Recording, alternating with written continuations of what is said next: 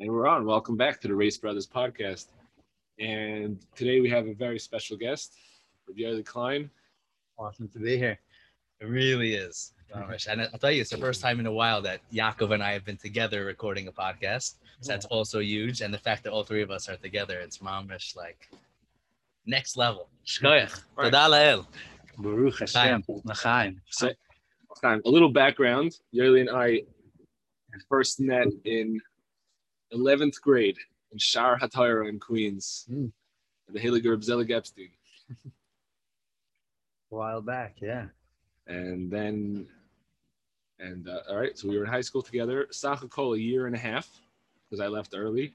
Felt a lot longer. Yeah. It was like, people ask me, where do you go to high school? I went to Shar HaTorah. I go, wow, I was only there from like Hanukkah of 11th grade till Pesach of 12th grade, but that was my high school. Amazing. And then we came to Eretz Yisrael, and we were in different yeshivas, but we were always, all the extracurricular activities we did together. Everything, yeah. I remember my first year, I had a list of where I was every single Shabbos. I don't know why. It was like something that I kept. And it was just like Medrash, Netanya, Medrash, somewhere else. I was by you almost every Shabbos. You had a little dira with like Harnov. Harnof by Akiva. Yeah, that was amazing. Yeah, Baruch Hashem. It's a good time. Yeah, and then at some point we ended up learning together. We ended up learning together in the Mir. We learned together. I think first by in the Old City. Okay. Of Citron. Right. I was thinking fruit. I knew there was a C in there. Of Citron. That was Gavaldic. We just quickly reminisce because we just started over here in Navi Chabura, and we started with Hashea. Why did we start Hashea Treyasar? It happens to be when I first came to Citron, you were already learning there, and when I got there, you guys were starting Treyasar. So the first Navi I learned there, like serious Navi learning, was Hashea. We ended up going through Treyasar. We went through a bunch of Nevi'im together. Wow. And it's like, you know what? Let's start Treyasar. But also, we really started Treyasar because we figured that Treyasar, you're starting something new. You like to finish things, you like to right. You get a good shmak when you finish. So Treyasar is like a bunch of little Nevi'im, and you could finish them, and it gives you chiyas to keep going. Right. You finish Hashea. It's only 14 program. Yeshai is 60 something, right? Yeah, get bogged down sometimes. Yeah.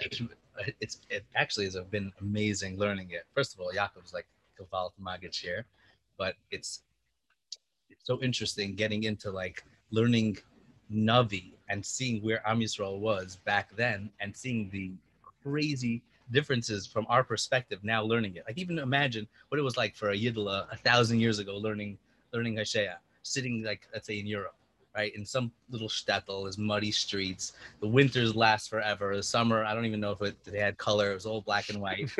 And like everything stunk. And like they're like 1,000 years out of Bayesheni, like suffering under the Christian like the pogroms and everything was just dark.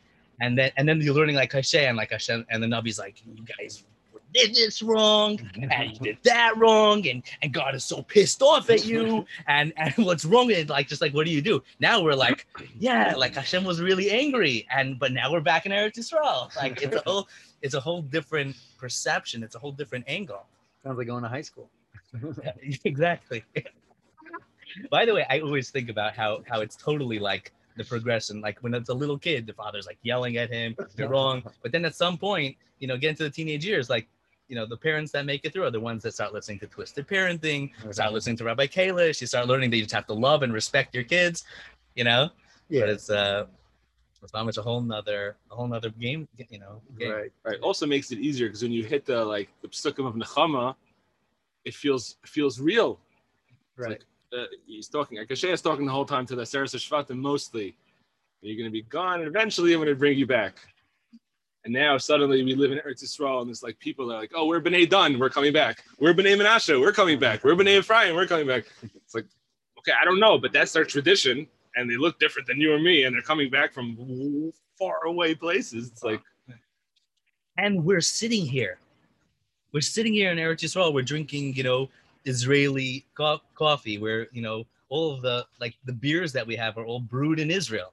Like the wines, you go into a wine store and you read about, oh, it's gonna come a time, and your mom is like, we're drinking Eretz Yisrael Dika wines, we're chilling on an Eretz Yisrael Dika porch. Yeah, it's a big stress, unbelievable.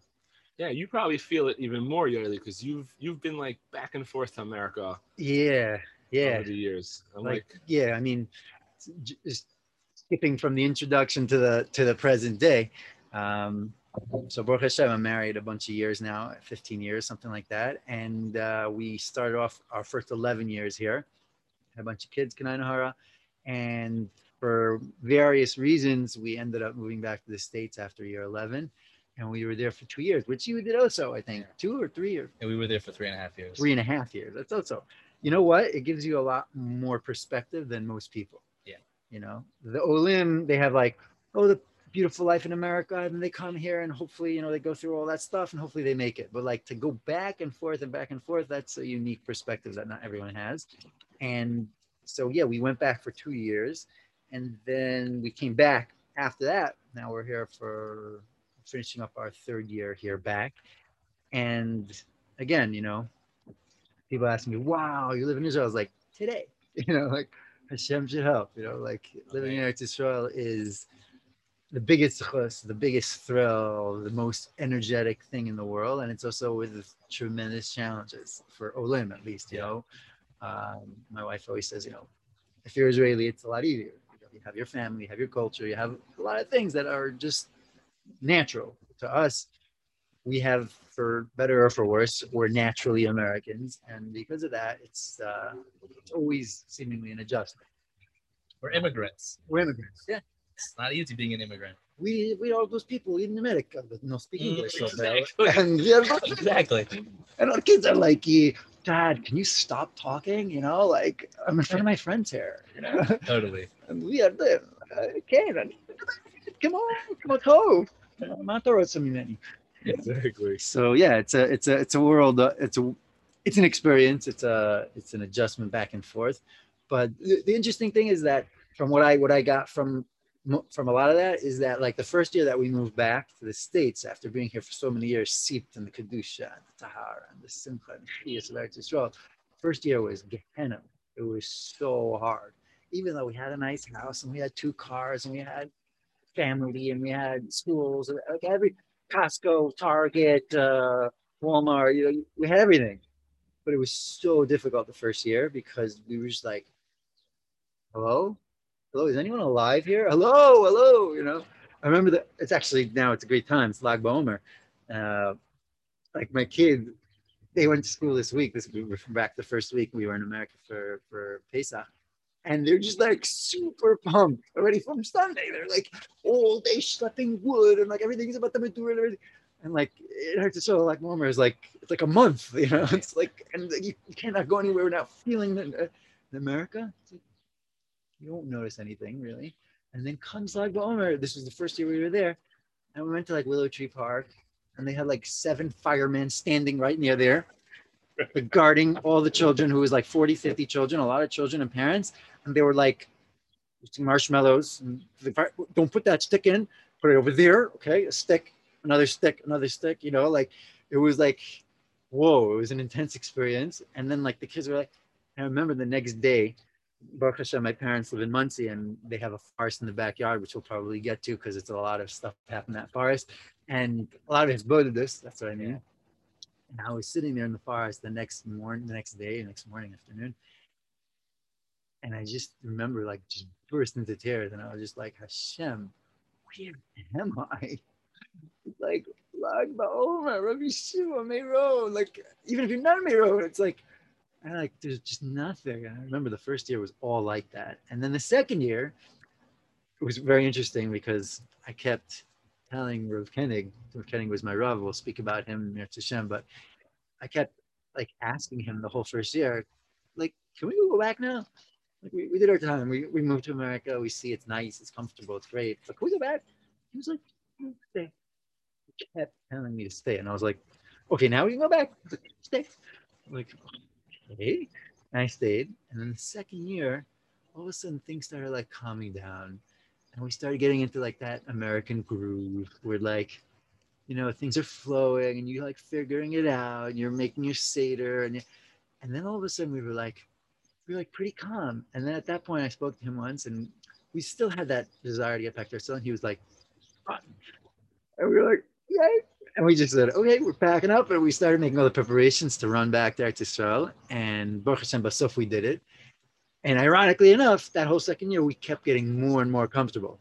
And so when we came, it was already, we weren't sad to come, but it was an interesting experience because we were in such a good place. And then to come here, it was just interesting, you know? And You have to unplug from the American yeah, outlet. yeah. What did you draw out of that? That like this chain of events that when you were not settled there, you wanted you to stay, and then once you felt settled, Rav Koenig said it's time to come back. Like, what did that say? Like, what did you draw out of that? So the lesson that I learned, which I think has been proven wrong by experience, is that again, this is my conjecture in my mind of what I think he might have been doing, was that maybe he wanted us to feel that, you know, like you could live, you know, it's not bad to have a home that functions. It's not bad to have cars. It's not bad to have a life that actually is good physically and is set up and is calm and is. So I learned from that. I was like, maybe that's what he was trying to say. Like, go back to Israel and try to do that for yourself. And he did mention that. He was like, set yourself up nice, you know, take care of things, make sure that it's like. And I guess like my wife likes to point out, I kind of failed in that sense because we came back and it was chaos. It was just utter chaos. We moved 6 times in 2 months. We had a baby. It was just kind of very chaotic. And so in my mind, I was like, yeah. And my wife is also like that. Like, yeah, we're going to set up our shiurim. We're going to have proper exercise. We're going to eat properly. And we're going to shop properly. And it doesn't always work out like that. So, like, I'm not going to say that line that everyone tells me. It's something because you silly. You know, like, me and my wife both, like, just don't give me the Yisurin deal. Like, enough. But there is a liveliness to Eretz Yisrael, and I don't know how to describe it, that kind of has taught me that. I'm not sure.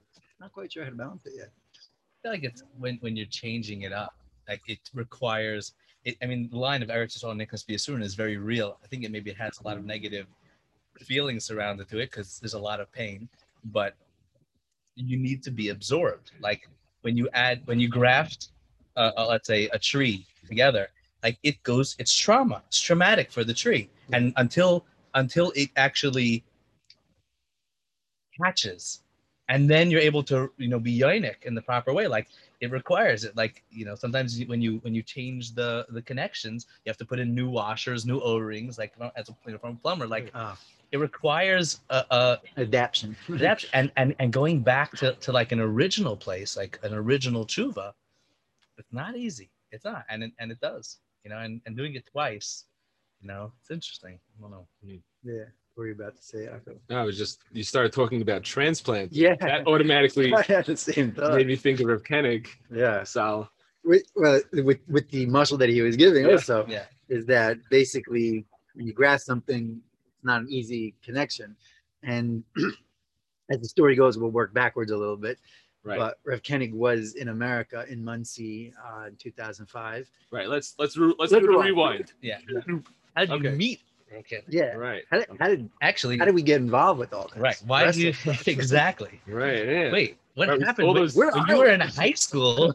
How'd you end up wanting to be an Eretz? I tell that to everyone. Like they're like, so like had you come breastfeed? I was like, I went to the mirror. They're like, excuse me? I was like, yeah, of course. If you go to the mirror and you have like that spiritual soul, you're gonna become breastfed. That's what happened. I mean, it's amazing how many Punovishers, how many breastfeeders learn than Punovish. Yeah, exactly. The older generation. Like, so many of them, you're like, really? How'd that happen? Mm-hmm. Yeah. I mean, for me, that was what it was. Like, high school was an interesting experience, to say the least. Put it this way, when I arrived in Israel at 18, actually the day of the day before I left Israel at 18, I turned 18. 2 days before, August 15th, my birthday is August 13th.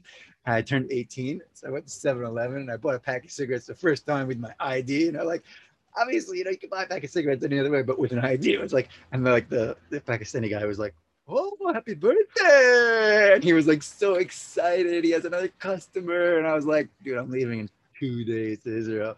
You're never going to see me again. But, but I catch that interaction on your video camera. Another point, yeah. We used to video. That was a little bit before the video days. But so I went to Israel, and when I went there, I had a bit of the Rabbi Akiva at the early stages of biting the ears off of Talmidei Chachamim syndrome. I wasn't exactly happy, and like literally within a week of being in Beis Yisrael and Neve Yaakov, I was just like, I love these people. I love rabbis. I love Israel. It was just like a very beautiful experience, like melted me. It took a couple of years till I got into learning and all that stuff, but eventually, Baruch Hashem, it caught and it worked. And I went through that process. And then I went to the mirror, and then it was just like whoa, it was a very big crash. Oh, it was a crash. I wasn't sure if that was you diving into something. No. It was a crash. It was a crumble and a crash. Wait, so you did like the standard American flip out in base? Yeah. So I didn't even know, like, this is like before I even met you. Yes, you're the younger brother. I am the younger brother. I have no qualms about it. Like no qualms. Like everybody knows Yaakov's the older one, I'm the younger one. They only know after you say that, Right. Because when they meet us, they think I'm the younger brother and you're the older brother. It's funny. Like I find it always like it's beautiful and funny, but like when you're kids, like So my kids, like, they have like, that's my 11-year-old. He's not gonna play with the 8-year-old. It's so stupid. But when they're 89 and he's 86, right? They'll play. So like now I don't even know how much younger you are than us, but right, we're all exactly. Here. Back then, when you were in high school, I was still in elementary school. Exactly. But now already, and also Yaakov was also like a grade older. Right? Are you right. guys the same age, Yaakov a year younger, at least a year and a half. Younger, yeah. Right. So, yeah, I always tell people Yaakov's like. Really, all the Torah that I know is really like I got through the cleaner of Yaakov, especially Breslov, which we'll get into. Right. So that's basically what you happened. flipped out in base. Flip out in base, pretty classic stuff. Like yeah. Hardcore yeshivish, black hat. I wouldn't say yeshivish. Yeah, yeshivish would not be a term that I could ever associate. You put on a rim down black hat? I did the black hat, but at that time I put like a very short rim, which wasn't in style then. Right. But it was enough different that I wasn't. So to make a statement. Yeah. I don't even remember you in like yeshiva hat at all. Yeah, I don't think I wore it more than davening ever. But I was like part of that mahalach. Like, I did put on the white shirt and black pants in third year. Second year, I was still doing like the plaid shirts, whatever you can get away with in base. And it was like first year I actually, not ironically, but I guess, I don't know the generations anymore, X, Z, D, I don't know, they're all labeled nowadays, but I did nothing first year other than not such good things in base. And then second year I started learning only then. But then I was just literally like, I spent the entire learning Rabbi Aryeh Kaplan. Like that was basically what I learned the whole year, just Rabbi Aryeh Kaplan. Went through all his books and like Ramchal and like just and everything. Gemara was just still like, whoa. Buzzed out from. And then third year I really put myself into the Gemara learning, which was amazing. It took me like 2 months from when I like kind of stopped watching television and movies and all that stuff till like the scenes stopped flashing through my eyes and I was actually able to focus on the page. But then I was able to learn third year and it was amazing. Wow. And then I took the leap to Amir and the crash down shortly thereafter of just whoa. And obviously, that has nothing to do with the mirror, because the mirror is a wonderful place. The Nassim Tzvi was there, it's a beautiful place. But like coming from where I was coming from, it was just there was no one there for me, and the people around me were all like intense and like trying to find a seat and fight and like. And also Neve Yaakov, where I was, it was beautiful. I saw the mountains of Yerushalayim. That was in a city I couldn't handle it. A Muncie guy. Kitzer, so that caused a lot of darkness and depression, and from that I just started just searching and seeking. And what time of year did you make the jump? It's funny because I remember dates. Why? Because like postscript, they were interesting dates. So I remember one day it was Asar B'Tevis, which later I found out was Reb Noson's yard site. Right. And I remember it because I was fasting and I was so depressed and it was pouring rain. You know, for many years we had drought. That year, just rained the whole winter. It was, I remember just being wet all winter. And I was standing there in Mea Shearim, like, and I was on the phone with my dad, and I was like, I was just talking to him. And I was close to Akiva for already 4 years, and Akiva always was like, Brislov and this and that, you know, like everything's about like living Yiddishkeit and Chassidus and everything, but I never connected to anything. It was just Akiva. It was a party, you know, it was like, obviously it had a lot to do with me becoming from and like grabbing onto it, but it was never focused in any way. But I knew that there was something there. Like, yeah, can I just jump in? Yeah, you just please. brought up a memory of Hanukkah, one of those years, first year, second year, I don't know, in Akiva and Dina's apartment on Mishkolov, and we had a little Hanukkah party. Maybe just 5-6 people, me, you, Avi Preter, Akiva. And I remember we put on Nanach, like old Yisrael Dagan Nanach tapes, like pumping music. And I remember dancing for like an hour.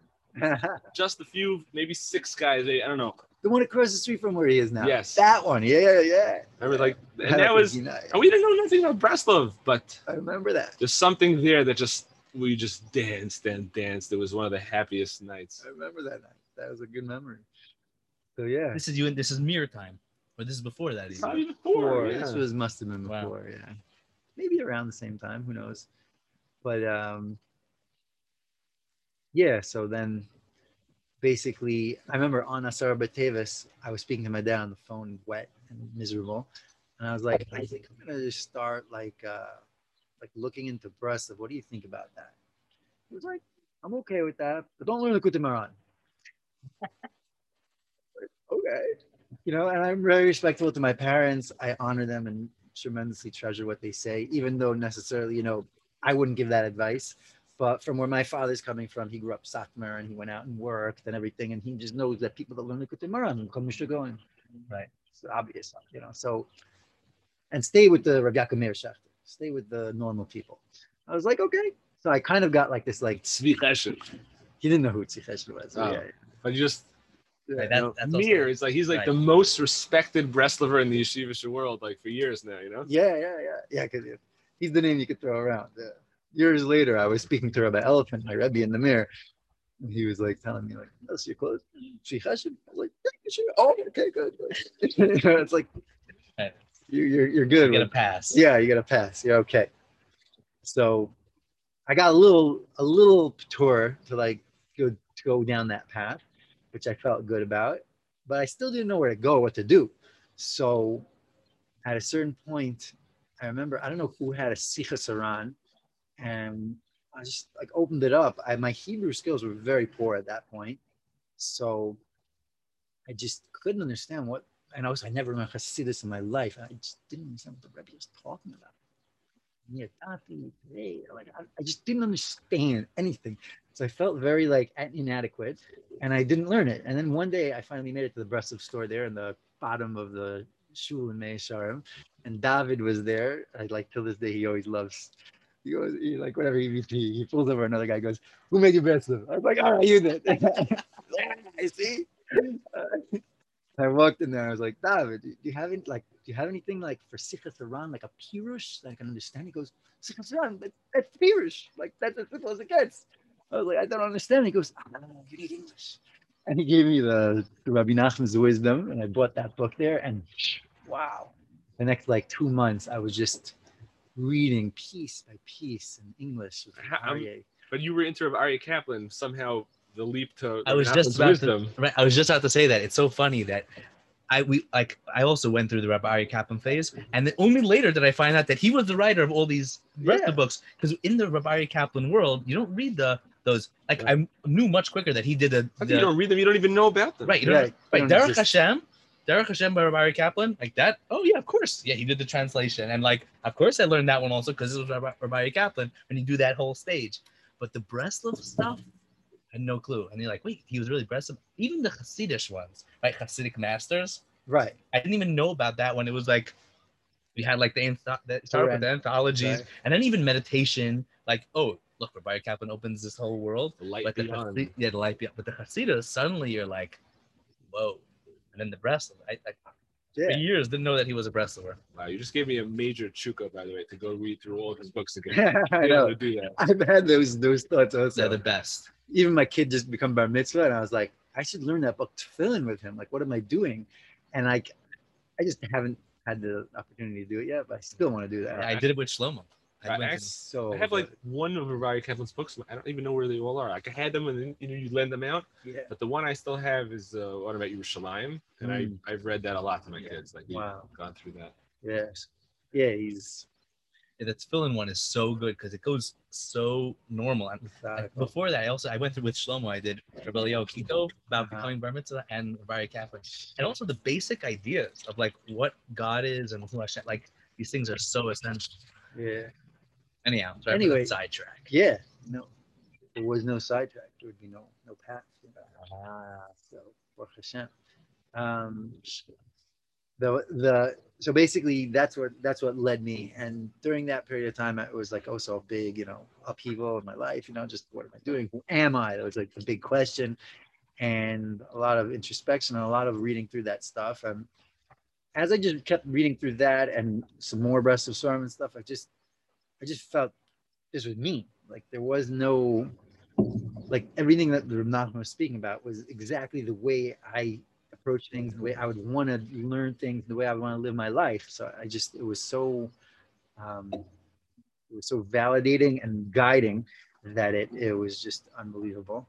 And then the reason why I say it is that I still had no connection to like breast love in any organized structure until Tu B'Shvat, which I found out later was Rav Noson's birthday. So on Tu B'Shvat, I decided that I'm going to go to the Breslov Shul there in Mei Sharm. It's a 4-minute walk from Yeshiva, and I'm going to go daven there. I'm going to go check it out. And so it was really interesting. This is also like kind of tangent. I went there. The first time I went there was like on Friday morning or something after Shacharis, just to like see where it was and who to speak to. And as I was going in, I couldn't get in because there was this old dude. I have no idea who he was till this day. He must have been like 98. He was being wheeled in with a wheelchair. And the whole time he was laughing. He was not the Saba. We're talking about 2003, really. 2003. I think the Saba was not there already yet. But he was laughing, old dude with white beard. He was talking to this Sephardi young teenager that was schlepping his wheelchair up. He goes, let me tell you, and he was telling him in Hebrew, let me tell you. Why did it say that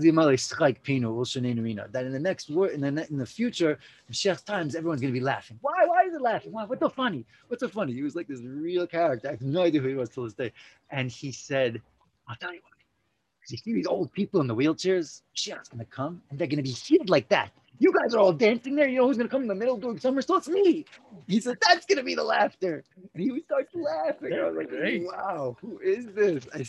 It's just. Welcome to Breslov. Welcome to Breslov, exactly. And I was just like, whoa. And I came to the shul. I spoke to some guys. They were like, just come to the shul. Someone's going to invite you out. You don't have to worry about food. Just come. It's beautiful. So I came that Friday night. It was off the charts. Like all of like the big Breslov Mashpiyim were there because it's like Tu B'Shvat. It was like, I think we must have been 700-800 people. You could barely move. And it was slow, the davening of Breslov, like in the shuls. Yeah. Slow, but with focus. And that was like beautiful. And it was so loud and beautiful.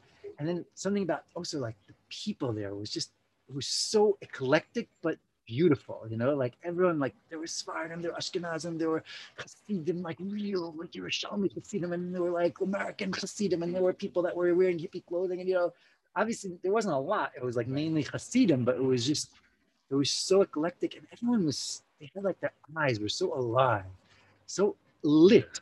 There was nothing like fake or like I'm just doing this because like I'm Brussels, I have to do this, I have to come to shul. No, it was like, I don't know, maybe it was just from where I was, but it was so lichtig. And I remember just standing there during davening, being like, these are my people. This is like, I want to be with these type of people alive. And it's not like I made this decision there for Breslov, like it was just like something that went into my heart. Like, wow, these are awesome people. And then sure enough, this short red beard yid named Rav Berish. He's the guy that goes around the shul. He's the sweetest Yerushalmi yid. He goes, "Can you please over for a meal?" I was like, "Sure." Oh, perfect. Come with me to the bank over there. I go there. He gathers all the schleppers and the nebuchs and all of these people. He brings them back to his apartment in Bati Ungarn that was the size literally of, you know, 4.5 meters by 3.5 meters, like 12 square feet. And, 120 square feet. A little teeny apartment. He has benches and tables and benches and tables set up in every little way. And he goes, he stuffs 30, 40 people there, just starts singing the Zmiris with such simcha. It was just like, and I was sitting there, just wow. It was such an experience. And I would say from there is history, but obviously there's ups and downs and this and that. But that was basically the time that I started. And then eventually I got closer to Chaim Kramer. And eventually I got close to all the Svarim and I was able to learn it more. And then after that, fast forward, I made a stopover by Rav Tzvi Meyer for a good year. I was there every Shalosh Shudas, 6 hours. It was an incredible experience. And then to Rav Itcher Meyer, Morgenstern. That was during the Tkufa that we were together in the old city with the beautiful Misnagdim. Yeah. And it was Shavuos night, we went to Rav Itchemeyer together. Yeah. That was amazing. Shavuos night to see dancing and singing. Like, remember my memories of that night where we got there, it was already pretty late. I remember walking into the Beis Medrash and it wasn't full. There was a couple of guys in the Beis Medrash. Maybe it was like half full, chilling. It was quiet. Some people were schluffing, learning. And Rav Itchemeyer was in the Ezras Nashim. Like the windows were slidey windows. They were open and he was in there by himself, all dressed in white, learning with like this shine on his face. It was gleaming with sweat. Right. And and then all of a sudden he jumps up and he runs into the Beis Medrash and he starts grabbing everyone to get up and run around singing and dancing in a circle for a few minutes. And we're like all running around. And then he stops and he goes back and he sits down and he's learning again. And he did this and it was repeated like several times. It was such a trip. Yeah. Those were experiences. Richard Meyer's times was really unbelievable. Yeah. I was going to come pretty close with him. I'll tell you one story that was pretty trippy. That he never remembers names. I don't even know if he knows anyone in his basement. Yeah, like he's in like world. Yeah, he's in another place. That's good. I can't drink that much. It was high. Chaim. I'm telling you, but he remembers like kind of like names and neshamas. Like someone I know that's very close to him. He'll say like, yeah, it's so and so. He's like, huh? And they'll say it's Hebrew names. Moshe, Moshe Ben, like he remembers the shamas. So I was there for like 6 months, like every Shalosh Shudas, I was there all the time. But I still didn't know if he knows my name or if he even like recognizes me. But he knows my neshama, that's definitely. So we were in this chabura in the old city that was very kineged Hasidus in a very deep way. And one of the things that they were discussing that week was that you shouldn't bring underage kids to shul because they're nuisances. They just make noise. They just disturb davening. Davening is a serious thing. There should be serious people. When they're of the age, bring them. They're going to be quiet and shy. So I heard the point. And I was, 21. I was like, that's a very good point. I like davening serious. I like quiet davenings, like focused. I don't need kids running around. So I was like, but something about it disturbed me a little bit because like, when you're a kid, you go to shul, like it's part of life. Like what, you're not going to see a shul till they're 13, it's weird. I wasn't sure. And Rav Itcher Meyer walks home from his shtivel then to his house in Gan Geula. It was like a 45-minute walk because he walks like one step at a time. Like he just sways back and forth in his white package, going up Bar-Ilan, the whole Bar-Ilan there. It was a beautiful walk. And I would eat by his house Friday night a lot. So I was eating there and we were walking up and people ask him the most ridiculous questions then, like, why is the Gilgal? Who's the Gilgal? And he would just give answers. Yeah, I know, Rabbi Kivo's, you're Shesh Neshama, so you're a bit like this and a bit like that. He would say wild, far out things. I never had the chutzpah to do these things. I was very timid, especially around tzaddikim like that. Like, I'm not going to bother him. You have to have that certain azis to kedusha with tzaddikim. Anyways, so we were walking up the hill, and literally, I don't know what we were speaking about, but like the question was roiling around in my mind, but I was too afraid to verbalize it. So then out of nowhere, he goes, he turns me, looking at me straight in the eye. I'm telling you this happened. He goes, you know, there was a shul in England that they said kids can't come. They disturb the davening. He's English. Yeah. He goes, they disturb the davening. You know what happened to those kids? They all went off to death. And I was like, I didn't even ask you. That's awesome. I was just like, okay, I got my answer. You know, like, no question asked, I have my answer. And you know, so Wow. he's like that, you know, he's neshamadik, you know. So I was very close to him then in that sense. Like I would eat by his house a lot, we'd ask him questions and stuff. You know, again, like I don't know if he remembered me from time to time, but it was neshamadik, you know. But basically from that point on, after that, I ended up back in America for Sukkot, and I was like Yom Kippur Sukkot, and I was at like a low point in my life. I was trying to get married, and things were confusing, and Vitchemeyer, and these Misnagdim. I was very confused, very like thrown all over the place in my life at that point, and so I just went back to America to regroup a little bit for Sukkot, and Ditched me. I ditched you. Ditched me. Yes, I ditched you then. That was a very bad thing, good thing. But It's okay. I forgive you. yeah, we ended up getting back together a little bit. Yeah. Yeah. But it was like, it was hard when you left. Yeah. We were learning really well. Yeah, we were pounding. That was unreal. Yeah, and then you ended up coming to Ner Jake. Yeah. And trying to get me out of bed. Right. That was that winter. That was that summer. Winter, Yoli was still there. You guys were by No. Citron. No. You left after Sukkot, right? Wintersman, you were in America that year. Yeah. Yeah. Before That winter, Wintersman, I was in there, Jake. I was there Oh. still, but yeah.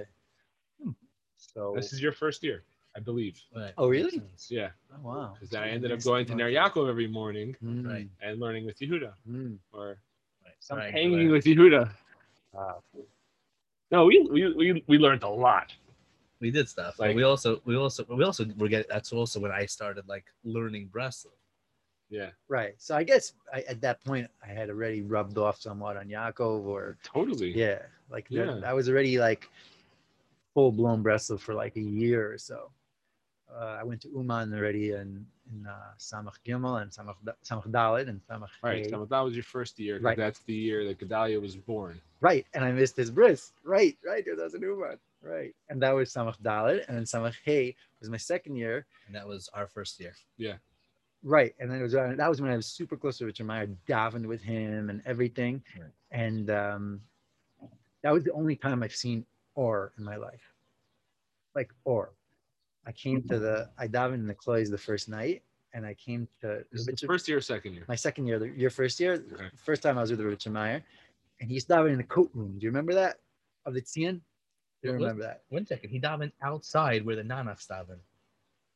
That was years That was later. later. It was A later. few Later? years. Not that much. Oh. later. No, A few years. But Which coat room? when In you the walk into the place? Tzion, no, it's Tzion. When you're walking into Reb Nachman's kever, Yeah. so there's a huge outdoor area, and then there's like a door that goes in, and there's like Right. washing Right, things, right, and right. it used to That be called the little- coat room. That Yeah. was his shul. Right. It's like literally the size also of like 12 feet, and he used to just put like a beamer there, and he would just do his whole tefillah, and everyone would like start, and then like everyone else is going into the Tzion. It was a Right. There's people chaos walking through the whole time. the whole time, and like pushing and shoving it. It was chaos there, you know. It was classic Rabbi Meyer like davening, because I think he holds very strongly davening like mamish as close as you could, and the Moroccans already have, not the Moroccans, the Taimanim already are davening they have in the the- Tzion, and right. the Sephardim are outside. It wasn't no place, so he got the coat room.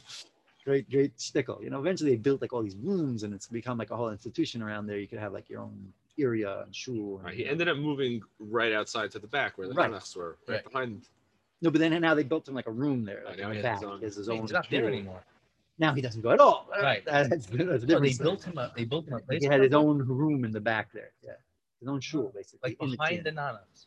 No. Behind where like the outdoor area is, there's like a room. That was his area. Kitzer. So I walked in there, and it was after the meal, 4 hours later. Not the first night of Rosh Hashanah, without 4 hours from Esrei. But Shemai apparently that was also 4 hours. He was still in Shemai Esrei. and I walked around him and walked in front of him. I looked up.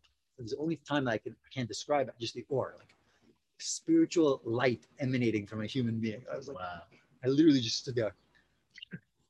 He was just and he went I to show him the moment, like literally like 3 minutes after I got there. He was at the end of 4 hours from Esrei. It was just unbelievable.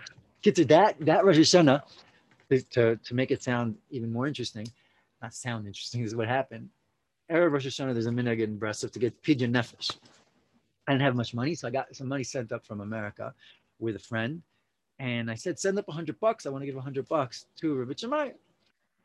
He was my Rav, my connection at that point. And so the person that was there, he gave me $100, but in 250s. Like, works, same thing, you know, $100, 250s. And I had it in my pocket, Erev Rosh Hashanah, and I'm walking down Pushkina, and I bump into Avram Shimon Weingart. Avram Shimon, what's going on? And we already connected the first year at Uman, there was an epic connection with a big barbecue, so on and so forth. I'm not going to get into that, but there's he's like, I got it in with Rav Koenig. Let's go. I don't know who Rav Koenig was. I never saw him, never met him. I might have seen him, but I had nothing to do with him. But I knew he was a big tzaddik. So I was like, cool. Like, you got it in?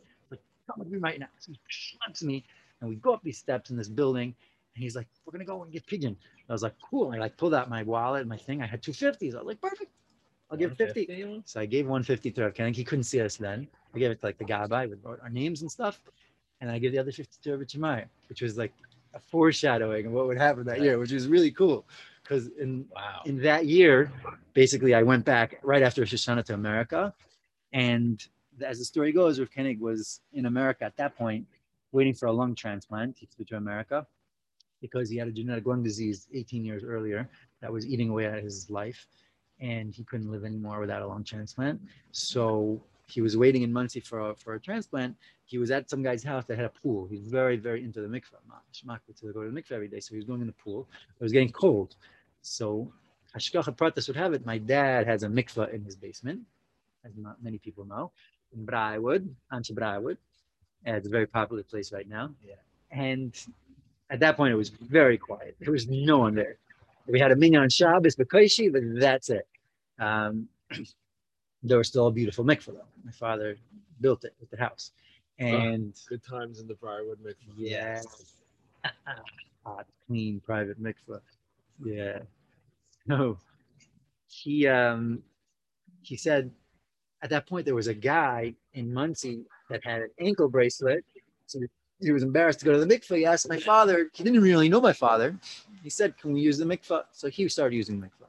This guy was close with Rav Koenig. So they made the connection, like, oh, it's getting cold. Why don't you go to this private mikveh? You have a lung disease. You don't want to be in a mikveh with 30, whatever, sickly people. Go to this mikveh. And it's private. It was a whole avodah. So I remember I was just sitting there. It was the Shabbos in between Yom Kippur and Sukkot. And someone just came upstairs and was like, Rav Koenig's downstairs. I was like, excuse me? Like, Rav Koenig downstairs. I was like, oh my gosh. I like threw on my clothing. I don't know what I was wearing. Ran downstairs. He was already in the mikveh. We waited. And he came out of the mikveh. He had double oxygen. He had an oxygen thing like this, if you remember, and kind of like that. He was basically not living, but he would go in the mikveh. It would be a huge avodah. He would literally go in with his oxygen tanks, hold it up, like he would like put it on the side, dunk. And I don't know how many dunks he would do, maybe 3. And then he would come out and he would be wheezing for like 40 minutes. 40 minutes. He couldn't move. So we met him. We sat with him. He said hello. And then he started coming to use the mikveh more and more and more. Each time he would come out, he couldn't do anything. So he told us, me and another guy, read Likutei Moharan. We'd open Likutei Moharan and we would learn Likutei Moharan with him. We'd read it. Invariably we'd have questions and we'd ask him and he would like pull himself together and he would answer us. And that was the beginning of our relationship. It was like, wow, like sitting 2-3 people and learning Likutei Moharan for an hour with Rav Koenig. It was amazing. And then I would start asking him questions about my life and about things. And I was very confused also because of Misnagdim and Breslov and marriage and everything. And he would just give me these beautiful answers in his way. And that began our relationship. And with me, which would be as like a Talmud eventually, and with my family, which would be also like as like a connection. Like my father said, Breslov is the last name, could be Litvish Breslov, Satmar Breslov. That's right. You know, so my father is Heimish Breslov. I don't know, you know, he's his own thing. He's not Breslov, you know, he's just doing his own thing, but he became Klein Breslov. Very close with Rav Koenig and the family. And Who came up with FOB, friend of Breslov? yeah, my dad definitely says that. I don't know if he came it up. So we ended up becoming very close. And at a certain point around Rosh Chodesh Kislev, Rav Koenig was living in this person's house in Muncie, and the person moved into his basement with his whole family, and Rav Koenig was living on the top floor. And it was just not like the best situation. So my dad was like, we have a basement, we have a shul, we have a kitchen, we have a room, we have a mikvah. Like, tell Rav Koenig to come here. He wasn't Breslov, he wasn't like, but it's like my parents are big Balei Chesed. They love to help people, and my father loves Rebbes and things like that. I remember there's the only time that I've seen my father do this. My father, Baruch Hashem, you know, he works, he makes money, and he does tremendous chesed, but to do something with your hands is like different. Like I've never seen really my father like take things with his hand and like do. But one time the Tallis Aaron Rebbe came to our house, and he came at 12:30 at night. My mother couldn't stay up anymore. She was like, I can't go to sleep. I don't even know when he's going to come 3, you know, Rebbe's. So my father and I stayed up, and then the Rebbe came out and talked at like 12:30, and by the time he settled in his room and everything, it was like 1. And my father quickly ran to the fridge, took out a piece of gefilte fish with his hand, started cutting it up and serving it. I was like, whoa, I've never seen my dad cut a piece of gefilte fish with his hands, like, you know, like serve it. I was like, wow, this is so cool. It made an impression on me, like, it's a Rebbe, you know? Like, How old were you then? No, it was like I was 19, 20. It was like shortly before then, you know? I remember because he went into the Rebbe, he says, you know, shidduch. You know, my father was always asking for shidduchim and brachos and stuff, which is another great story by Richard Meyer, by the way. We were once to Richard Meyer that winter when I was in America. Richard Meyer came to Laser Shiner's house, and me and my father went in. No, it was a different time when we went in with Richard Meyer. It was in Israel, because I remember he was in his study there. He has like this study with like a gazillion svarim all over him. And my father said, you know, he's not getting shidduchim. Breslov, it's not a good name. What should we do? And Richard Meyer leans back and he laughs. He goes, let the bad ones fall away. He's laughing and laughing. My father was like, oh gosh, that's not the answer I wanted. You think he's gonna tell me, you know, like, put yourself together, you know, you don't have to tell everyone your Breslov. Let the bad ones fall away. I love it. That's amazing. So he we went to what's called, so that winter he ended up around Rosh Chodesh Kislev. Rav Koenig he checked it out. He ended up moving into our house. Now at that point my father and mother had made unchangeable tickets, not like post-COVID where you could just change tickets all the time and it's not a big deal. They had made plans to go to Florida for 2 weeks. And that was like their vacation, and they had tickets and everything. And that was right the day that Rav Koenig was coming. They were flying out. So they're like, really? It's a good thing you're here. The house is yours. Take care of the Rebbe. I was like, okay. I don't know what I'm doing. So I was just like, basically became his shamish. Like he had a gabbai, and he had his brother, and he had his hasidim that were there, 2 or 3 of them. But I was like the point man. And I was like getting everything organized and together and everything. And for 2 weeks, we made Shabbos together. We had meals together, everything together. And it was just like, wow, it was just unbelievable experience. And it began our relationship, but he was dying like before our eyes. It was an incredible thing to see. It was terrible. Like literally, he was just every day, he would just get weaker and weaker. He couldn't lift his arms, you know, like certain days he couldn't get out of bed, like lift his arms. There are people that said that with such oxygen levels in his blood, most people would be fainted and half unconscious most of the time, but Rav Koenig would push himself. And he told this to, I think, to Rav David Sears once. He was just like, whatever you can do, just do. If you don't have energy for Likutei Moharan, because it takes a lot of mindfulness to be in Likutei Moharan, so just read Sipur Maisius. And he had someone sit there and read Sipur Maisius for him. He went through the whole Sefer during that Tekufa. They would just read it for him. He would just sit there like, listening to it, you know, like whatever he could do. I remember, and like one time during that Tekufa that was really hard, Shirley Woolager came. I remember all the singers came to be Mesameach, and David, Avram Fried came. Avram Fried was dancing and singing, and like they give like these insanely awesome performances, and there's 2 people there. It's amazing. I got such respect for them, you know, like really like amazing what they could do, you know. And So Swirly was there and he was giving a performance, a keyboardist, and then he was dancing, singing, and doing everything. And the Rav was sitting there. He couldn't lift himself up the first like 20 minutes. He was just sitting there, almost like what do they call it? Like lazy boy chairs. Yeah. He just like, and slowly he started to tap his foot and started to tap this thing. And 45 minutes afterwards, he was like, it literally like gave him chiyas. It revived him. He looked like he had more blood in his face. And it's really packed up his things, got brachas and smoked him. He left. Second he left, he told his gabbai, go to mikveh. He said, we have just enough energy. I want to do something, Kedusha. I want to go to the mikveh. And it was like 30 more feet. He made it there. He went in, he did his avoid in the mikveh and he came out and he was like collapsing and, he learned with us. Wow. It always like literally just do something, whatever you can, like you're feeling like out of it today. Like, okay. That was Nachman's famous thing, a bissel is echdut, like a little bit is also good. Or Nassim said it changes life. You grow up in like the yeshiva world. It's like, you're a failure. You're not learning Ian. It's the Bekiyas though. It's the Gemara. Isn't that good? No, you can learn Ian. Like the Reb Nachman showed us that like, no, whatever you do, whatever you could do that. And like with Simcha, with all these things, like just grab the little pieces. And when you grab the little pieces, it brings you to the bigger pieces. And, and just don't get dejected and rejected on your own self that like, I can't do that, and it's such a big klipa, and especially in today's day and age that like, we just get so caught up in the perfection, especially since the world is very perfect, quote unquote, that we live in. Everything's about perfection, 2 kids, dog, like everything should be perfect. Everything should be stable. And we live in a world like that, so we get caught up in that with our Yiddishkeit. I don't know if Yiddishkeit was meant to be like that, like every Yipal Tzaddik come is a reality. It's not like, oh, Nebuch, that Tzaddik fell. We all fall. We all rise and we fall, and that's part of life. And when you grab onto the little things, it seems like, come on, like between me, what are you doing? You're listening to someone say Sipur Maisis. It's stories. And then he went, and there was a wagon, and he fell off the wagon. And you're not having big kavanas. Whatever you could do. I don't know. You said he's learning Super Mises. I'm like, oh man, that could go way deeper, especially for someone. Or Kenny was learning Super Mises his whole life. Right. You can imagine where he's going when he hears the stories. Right. Yeah. I mean, he was a big tzaddik and a big Baal Hasaga.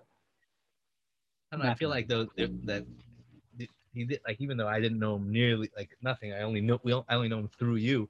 And those few times that we had like the things, but he always had a simplicity to everything. It was so simple, and so like I'm sure you can't talk about that and give that over unless he really lived it. Like I believe that, and maybe sometimes he was also like Rabbi Meyer is like always like cocking Yehudim. I've kind of like. He's just sometimes able to be so present just with hearing the story. Like I believe that he was able to listen to the story and just hear the story on that level. So, and I think that's a God. I think so too. Just we have no idea. That's true. We have no idea. It's funny you mentioned that because I have this question in my mind, and I think I have a mahalach, but it's definitely open for debate. That like a lot of tzaddikim are Rabbi Meyer style, and when they look at your forehead and they tell you things that you're thinking, they're reading your thoughts, they're holding a Kabbalah, they're holding a Tzidkus, and it's a good thing. It's a beautiful thing. They're using it for good, using it to help people. I'm down with that. Like I don't like going to the people that are like taking $400 to do that. Right. It's like, wait a minute, you need $400 to read my palms, like give me energy boosts. Like what is this? So I don't like that. But Rabbi Meyer is in a different world. So, and then there's other tzaddikim that are very simple. Like they learn Gemara and they're Erlich, and they give you sage advice. And then there's the tzaddikim that I don't think they know Kabbalah, and they're using Kabbalah and reading your stuff, but the Ruach HaKodesh just flows. And Rav Koenig, I don't know if I think he was both, because like there were times that like he said things that were like just a little uncanny, But I think a lot of it flowed just from what you're saying, simplicity. And I've seen that from other Breslover like tzaddikim that are not necessarily famous. You just speak to them, and they just give you like Ruach HaKodesh, like they start telling you things that you're like, wait a minute. Whoa. That's what I needed to hear. But Rav Koenig straight up read my mind. Yeah, Like, that's what I'm the saying. experience that you had with Rav Meyer, I had with Rav Koenig in your house, in the basement. You remember when we had that? I told you, Kabura, Likutei Olav, no? no, we did. No, we had Hespedus Kabura. Oh, the Hespedus, yeah, And for sure. and Hespedus Kabura, and he sat there, and I was still first. This is my first year, or second year out of Ner Yaakov. You were still raw. Very raw. Yeah, I remember. Very raw. You were very And raw. I was sitting there, and he just straight up was just like every thought that came on my mind, and I was just like, and if you're thinking, and I can take that, I could sweet like sing song, and if you're thinking that this maybe is Can not you for tell me, the whole story? yeah. you- So I'm trying to remember what it was. It must have been. Does it make sense that this is the summer of 05, like between your first and second year Yeah. going to Uman? I didn't know him yet. It was the Was it- summer 05. I got married in 05. So that summer, I was still in America with Rav Koenig, and you guys were all there, I Right. think. Oh, so this was already the After I got married, in the summer of 05. okay. I'm almost sure that's The when summer of Kufa was. 05. Yeah. So you, After his operation. it must have been right after. Yeah, it must Yeah. have been after the operation. Operation was that winter, right? Right. Hey Shvat. Right. So right, so it was 04 of. So wait, so you your first year that you went to Uman was 03. I'm not And so then good. 04 because it was you met him Samach after your and second Dalet. after your second Uman. No, first. After his first one. No, your after the first- second. After my Rav Itchamar. Rav Itchamar was my second year in Uman. That was Samachet. I hadn't yet met the Rav. Samachay was 04. Samachet is 04. Okay, so my first was 03. Okay, So yeah. first was that's okay. So 03, 04, and then so I came. So my first year in Israel was 04, 05.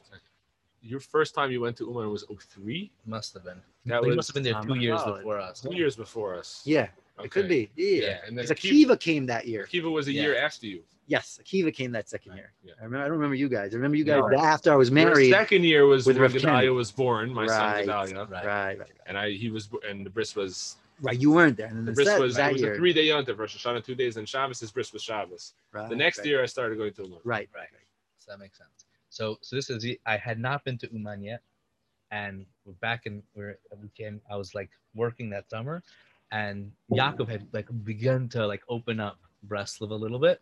Open up like we were also even before that I was getting into like see this little we learned Sfas Emes on the phone and like just exploring it like mamish periphery like music Sinai Tor Shavi Keller.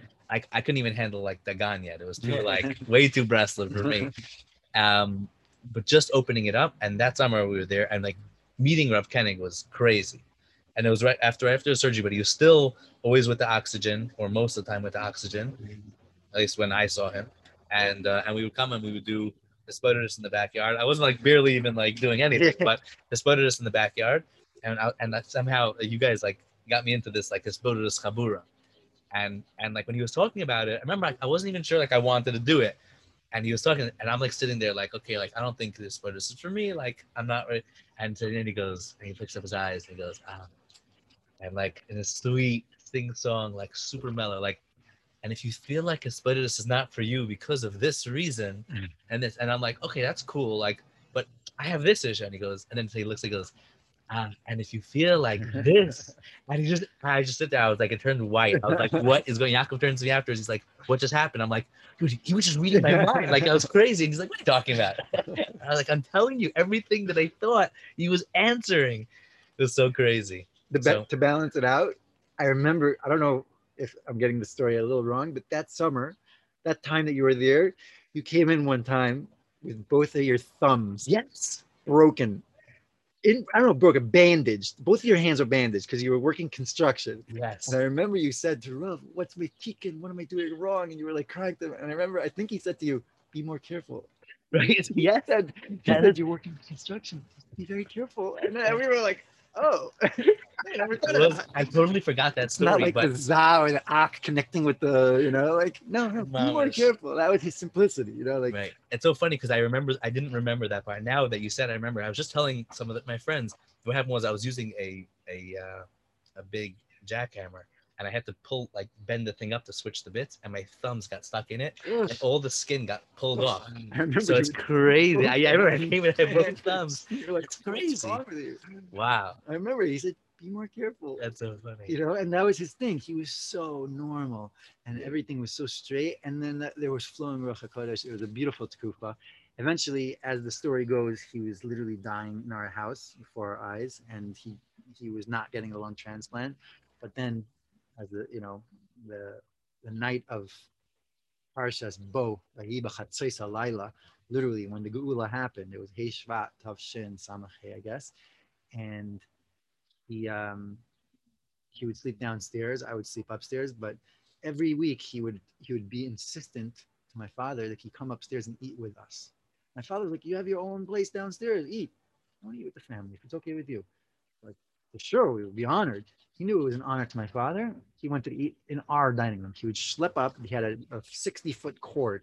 He would schlep up the steps and eat with us, And it was amazing meals. It was amazing times. It was like something that we were never used to. Organic meals were like quiet, meditative, singing, joyous, focused, like avodas Hashem. It was like Americans, where's all of them into the drink? None of that. It was like reading, focused, singing. It was like simcha, but like whoa, a different world that we were used to. Eventually, my father chilled out the meals, and he would start like talking and edging on the Rav and like getting him to like say things. It was fun. It was funny. My father's like that, but that's the way it was. And it was beautiful, exalted meals. But that Friday night, he came upstairs, and it was a strange Friday night because there was not a lot of people there. Usually there were 20, 30 people at the meal. That Friday night, it was literally me, parents, the Rav. I'm not sure if his wife was there. No, his wife was not there. His brother, Rabbi Yitzchak, his Gabbai, his son, Yossi, and the Ribnitzer Rebbitzin. Ribnitzer Rebbitzin married the Rebbe, Ribnitzer Rebbe, the Heilige Ribnitzer, when he was 88 to try to have children. And she stayed with him till the end, and she loved him and gave her whole life to Ribnitz, to the Rebbe. And she was a very special woman. So we made Kiddush, but before Kiddush, even when we were doing the pre-Kiddush Zmiris, I said, I can't breathe, something's wrong. So we all like jumped up, maybe someone's standing on the cord. It was like this long cord. We checked it for it, no one was standing on it. It was blowing oxygen, we felt it. So right away, his Gabi ran downstairs and got a tank and just opened it on full blast. And he was like he caught his breath. He couldn't breathe because his lungs were degrading before our eyes. And with that, he was able to like breathe enough to say Kiddush. And challah came out. He washed. He ate like a morsel of challah, probably just a kazayas. He didn't touch any food for the rest of the Suda. And after he made that kazayas and he ate the kazayas, the Ribnitzer Rebbitzin, who was very animated, starts giving him brachas. He said, the Rebbe, when he passed away, he said, I have the koach to give you brachas. I have the koach to give anyone brachas. I give you a bracha. You should live in Gesund, and she gave him this huge bracha. She was a very animated personality. And she gave him this beautiful bracha. He just smiled. Like, after the rest of the meal, she was silent. And he goes, after a very short meal, because he couldn't handle anything, he goes down to his room. He used to sleep with the light on, just in case the phone call for the lung transplant got on Shabbos. And he went downstairs to retire, and me and my parents and the Rebbitzin went to the Svarim room, and we were just sitting there learning and talking. And the Rebbitzin said, "You know why I was quiet for the rest of the meal?" Which was very uncharacteristic. She said, "Because I was doing a spaydus with Hashem, and I was screaming at Hashem the whole meal." In my own words, dying before our eyes. He has a family. He has a kehillah. He's a tzaddik. He's been serving you his whole life. Can't do this, Hashem. Can't do this, Hashem. And I was screaming at Hashem the whole meal. That's what she said. So around 11:30, 12 o'clock, we all went to our rooms, went to sleep. It was late. I was tired. I hadn't told this story to anyone, so this will be the first time. I told it to Shimi Fried around a month ago, but no one else has heard the story.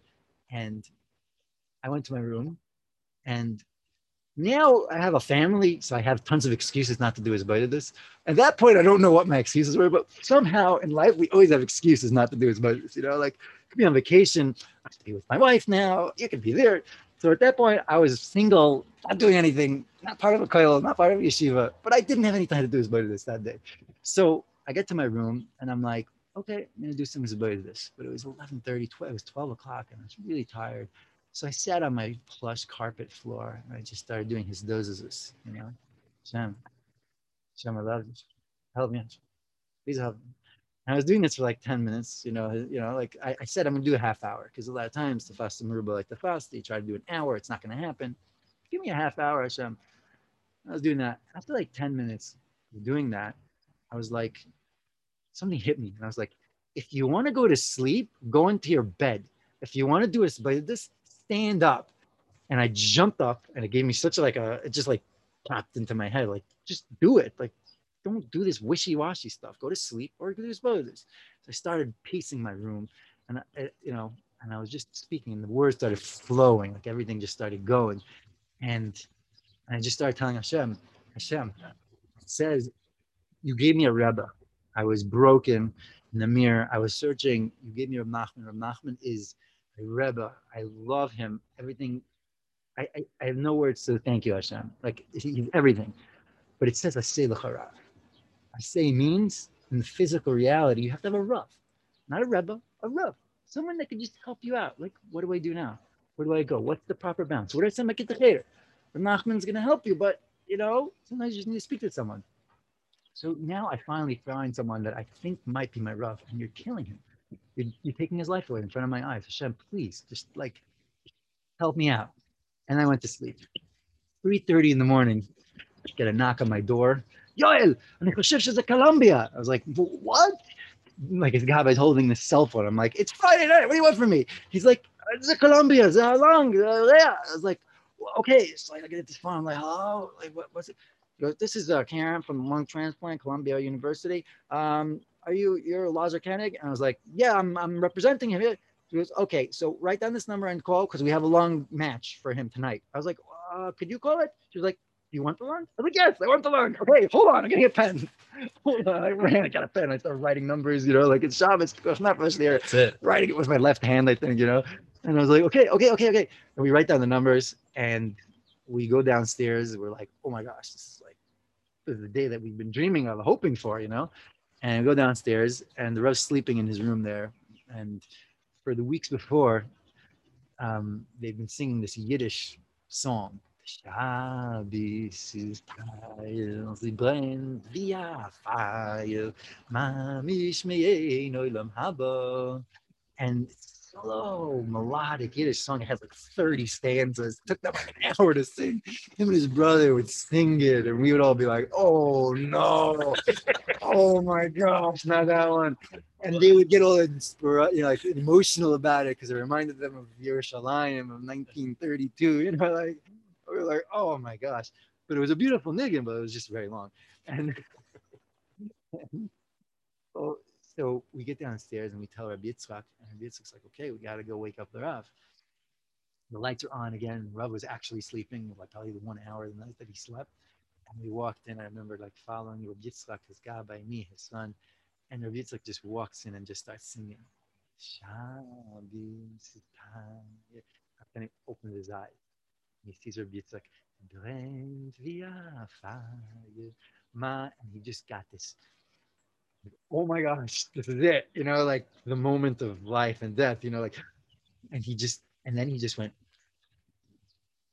calm and composed himself. From that moment on, they made preparations. They did everything. And Rabbi Yitzchak just shook his head and nodded. He goes, yay, no. And they didn't say a word. They're so Rav Koenig. They're so Koenig people. They're they don't talk. They'll just sing a song and nod. And that'll be it. That's, you got the point? Great. Wow. We don't have to speak. Altar b'sicha. And they got all the preparations, and Rav Koenig was just calm the whole night. Whatever you want is good. Whatever you do is good. And my father eventually came down, and he burst into tears. I think the only second time in my life I seen my father in tears. And he was like, Rav, because the Rav started thanking him and saying goodbye to him, and burst into tears. And he said, "No, you're not saying goodbye. You're gonna live." And he goes, "Yeah, that's just Hashem. Hashem could do that. Hashem is very good. Hashem is filled with chesed." But he was saying goodbye. And before then, he would wash his hands in a kior a little bit further out, and he was walking back with his oxygen tanks and everything. He saw me in the hallway, and he goes, "Eli, come here." And he brought me into the room, and he opened up this little black Israeli sakit, and he says, "This is for you and your father. 2 invitations to his son Shimon's wedding, which was going to be in 10 days. And he said, I made you tzitzis." Rav Koenig has a special chulius, a special way of wrapping the tzitzis. Agav orche, at that point, I was wearing tchelas. And every day I would pull out my tchelas in front of Rav Koenig, kiss it, and he doesn't hold the tchelas necessarily. So he just like never said a word for 3 months, 3 months. Never said a word. And then that night, at that moment, he gave me the Blit Cheles Tzitzis.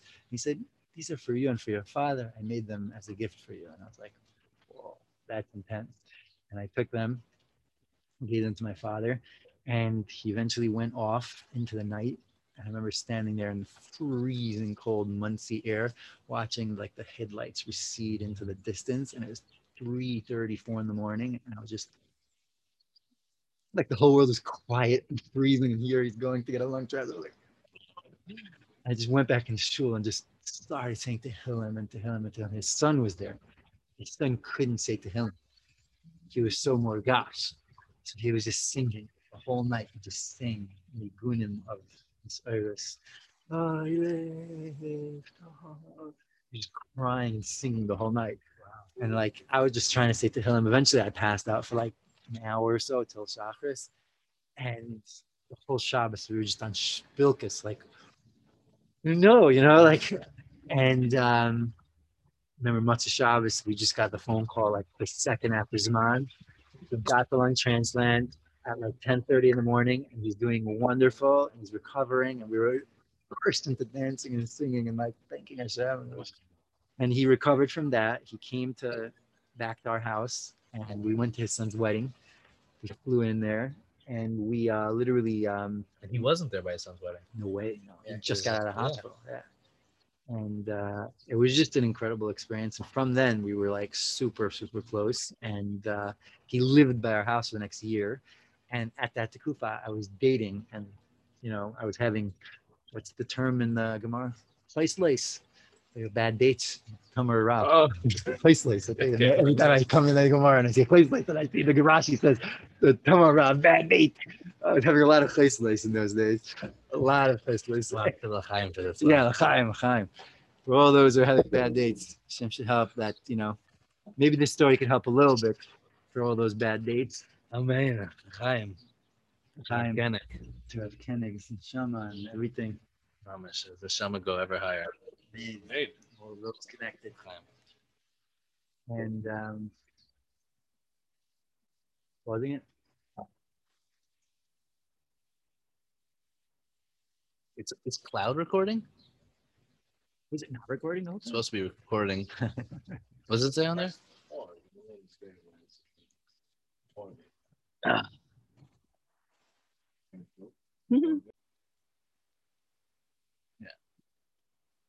Yeah, so what we were speaking about, the bad dates, right? Yeah. So I went through a lot of them then, Baruch Hashem, mismatched dates. And there was a snowstorm 2 or 3 days after the operation the Rav had. He was doing well, he was recovering. The amazing thing is that very often, that's how we got into the whole lung transplant, because you mentioned grafting from Israel and America. The lung transplants are not simple things, not simple operations. Basically, you have to lower the immune system, because the immune system will reject the new foreign objects. So they basically take away their immune system so that the lung can be and they can live. But they're very schwach because of that. But because of that, a lot of people also they're addicted to oxygen. So a lot of times they can't get off of oxygen for months, sometimes years after the lung transplant, because they feel like they're going to die, even though they might not. So Rav Koenig was in the hospital, and he said he wants the oxygen. He was like nervous, and they said fine. And they walked in, the nurses, one day, and they were like, "It's not plugged in." Like one of the guys forgot to plug it in, and it was like 20 minutes. He was like, "What?" Like, "You're not getting oxygen for 20 minutes. How do you feel?" He was like, "Perfect." They're like, he ripped out the oxygen. He didn't really need oxygen from that day on. He wasn't like, it broke the addiction. Yeah. It was like this really, but so it was a snowstorm. I remember one of the guys had this huge Suburban with foghorns on it. He was like, "We're going to visit the Rav in the snowstorm." I thought, wow, okay. They said, "Okay, you can visit." So we plowed through the snow on the freeway, and we get to the hospital there, and Where's Columbia? Uptown Manhattan? Yeah, it wasn't far. And we I've never seen the Rav, because I only met him with double oxygen, like a nose piece and a face mask, and like it's like this huge chefs on his face. The first time I ever saw his face. And I remember having this pachad, like the tsuras panim of tzaddik. And I was just like, oh, okay, like, and we were all there and we like spent literally like a minute because he's so immunocompromised that we didn't want to like get any germs or anything. We were very nervous, but we wanted to see him and show him that we were there. So we all did that. And then we all walked out. And then the gabbai went out. And my father was like, Rav's alone. There's no nurses, there's no gabbai, there's no doctors. Yuli, go inside. Someone should be with him. He was just like scared. I'm sure like there were moments in the hospital that he was alone, but like my father was like, you have to go inside. I think it was also Indian to Shmira. Yeah. Right, yeah, I guess. Yeah, Shmira. So he was like, go inside until someone comes back. I was like, why me? He was like, just go inside. I was like, I was the curtain. I was like, hobbled into the room, like awkwardly standing over the Rav's hospital gown bed, like, hello, And he was like, and he just turns to me. This. He just turns to me. He goes, "Kibalta tatalis cotton." This is what he asked me. He said, "Did you get my tzitzis that I gave you? Or you gave it to me." Right. I was like, again, me, very little Aziz Kedusha have. It comes down from heaven sometimes, and I just got this bolt of Aziz Kedusha, and I said, "Ken, toda." I'm like, "If Talis gadol, where's my wife? Why am I gonna get married?" Wow, and I said that to him, and he didn't. He just looked at me with those eyes that only Rav Koenig had, that like burning eyes, and he looked at me with this strength and confidence, and he just looked deep into my soul, and he just said, "Yes, lolly dog." He just said, "Just don't worry." Wow. He said it twice, "Don't worry." And from that moment on, I still had bad dates.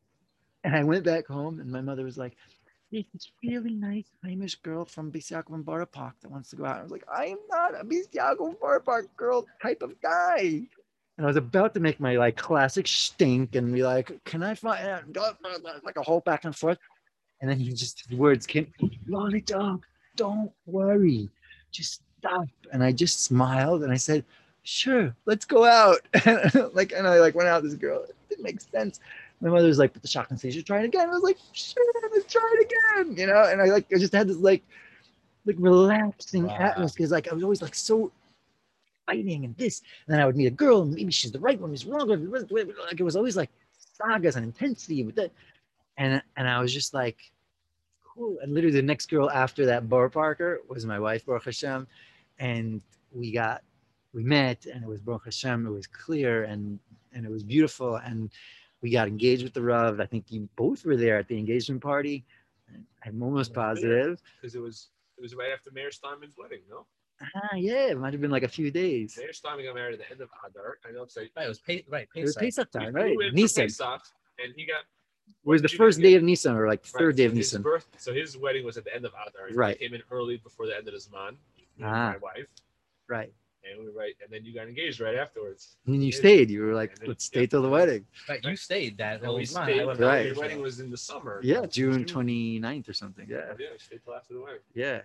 So that and then like he was in Sada Kedushin, and it was the first wedding that he danced at for like 10 years because he couldn't dance or anything like that. It was wonderful. It was wondrous. It was the Shiluv of Simply Tzvat with Mordechai Ben David, and it was like an amazing wedding. Baruch Hashem. Those few months, I treasure those few months. Yeah. Like some of the best memories of my life. What did we do then? Most transformative month of my life. Some of the Right. most transformative months. Yeah. Every morning we'd learn with the Rav, we'd daven with him, and then we sat and learned together. It was Almost the sometimes whole day. just 2-3 people, just us and Rav Koenig. Yeah. And he'd make us read the Likutei Halachos. Yeah. Davening, and I'm like reading. Yeah.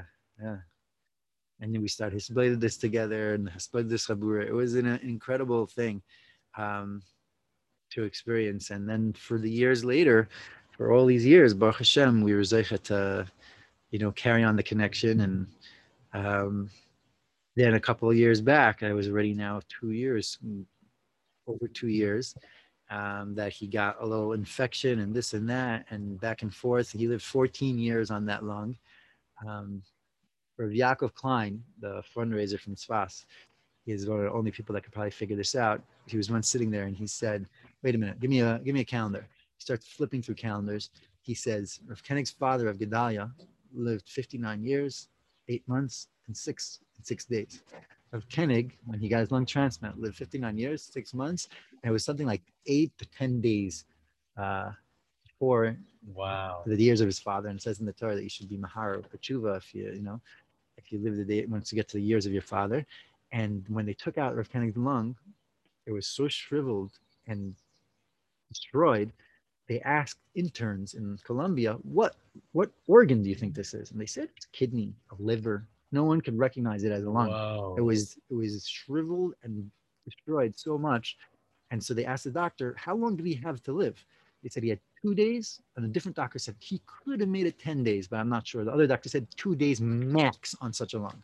And nobody knows how long the lung looked like that before. Yeah, Right. but So he doctors was could say, but he was literally days away from expiring. Like when we saw him that Friday night, that's why the Rebbetzin was screaming at Hashem. He didn't look alive. He looked like he was not there, like he wasn't living. And not only that, the night of that transplant, there was a Yid in Monsey in Askan that arranged the whole thing. He told me this afterwards.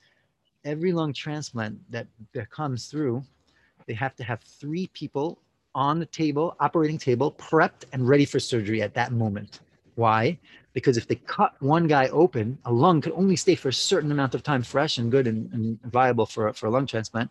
They cut the first guy open, and for some reason or another, there's a little pipe that doesn't connect properly, and they see it's not going to go quickly. They go straight to the second operating table, cut the second guy. If the second guy does, or whatever, they go to the third guy. He was third that night. He was the third string lung participant in that night. And a lot of times they said that even right before they cut, they have the last signature, people back out. People say, I'd rather live another 5 months than die on the operating table. And people back out. So we don't know what happened to those 2 people, if they cut them open or if they just backed out because they got scared. Rav Koenig didn't have a choice because he signed his life away to this Askan. He didn't have a choice legally whether or not he would take the. He told my father if it was up to me, he said if I would have had strength, I would have run into the forest away from you guys at that night. He said I was so scared. He told my father this. Wow. I was terrified. He didn't show it on his face. He was calm the whole night. He said I was terrified. He said I could have died. Like you're going. That's why he was saying goodbye. Like this is it. But he pulled himself together with Amuna and with Bitachon. And he was third that night, and he didn't have a lot of time left. It was unbelievable miracles. It was Bachatzais Alayla. Then, this is another crazy part of the story. How do you get a lung transplant? You get a lung transplant when someone's clinically dead and they donate their body to save people. They start with the retinas, then they go to the ears, they go to every organ that's non-functional, and then they take out the last 2 are the heart and the lungs. The person dies, and they send these organs all over the country. His organ came from a guy that 18 years old that was a football player in Philadelphia. And that night, I think as it goes, he was depressed. He tried to kill himself. His parents found him and they stopped the bleeding enough that he was brain dead and he was never going to be in a living position, but they caught him. And his parents said they want to donate his body to save other people's lives. They flew it in a private jet. That's what they do. Or helicopter, I don't know exactly what it was. They flew it into Colombia. And that was, he got his lung disease 18 years before. He was diagnosed 18 years before, which is, the Gemara says, why is, Maktim Refuah Lamaka. Wow, so this guy lived his whole life. So as you mentioned before, I was always a filmmaker in my younger years. I used to carry around a little video camera and you have 70, 80 hours, which are totally off limits to the world. From 18, 19, and 20. No one's seeing it. Don't worry out there. They're locked up, hopefully safe in the safe deposit box. Great. Now you have to tell your mother to increase the security of it. Yes, exactly. Which safe deposit box and which bank, I'm not revealing. But the point is that I would always video things. So in my mind, as a video director, that would be an incredible film to intersperse scenes of this little baby being born to non-Jewish Christian parents in Philadelphia, and they're holding him, and intersperse the scenes with Rav Koenig going to the doctor for the first time with a black beard, a healthy, but you have some bad news, you have a genetic lung disease, and then growing up, and you just intersperse the scenes of him growing up and him slowly dying, and then the intersection of lives. It's so insane to think about it. How did you find out who it was?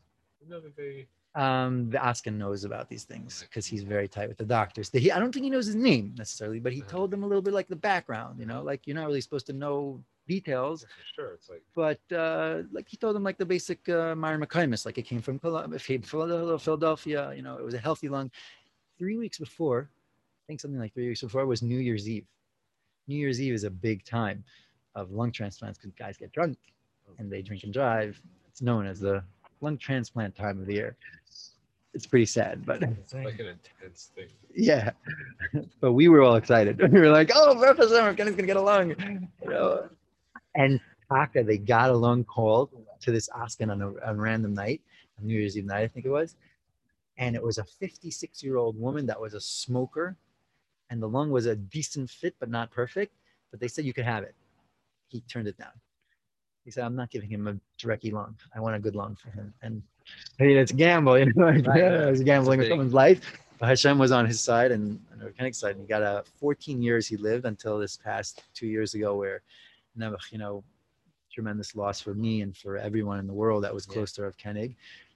You know, for me particularly, because, you know, I'm kind of lost, searching, and, you know, just really, really lost. But, you know, like I said, I've released this on a couple of video clips and stuff, that this was pretty, it gave me a lot of nechama, that I wore those tzitzis that we were speaking about for a year and a half. And then as I wore it, I saw they were really wearing out. Tzitzis don't last forever. And I didn't want to ruin it, you know, like I said, this is going to be my Yom Kippur and Rosh Hashanah tzitzis. And for the next 13 years or something, I wore it only Rosh Hashanah, and I wore it underneath. Like I wore a separate pair of tzitzis on top because I didn't want it to get ruined and broken and uman and ripped and everything, you know, like tucked in, like my hidden tzitzis, my deep connection to Kennig, and on Yom Kippur. And that went on for years. Then Kennig passed away in Teves, I believe. And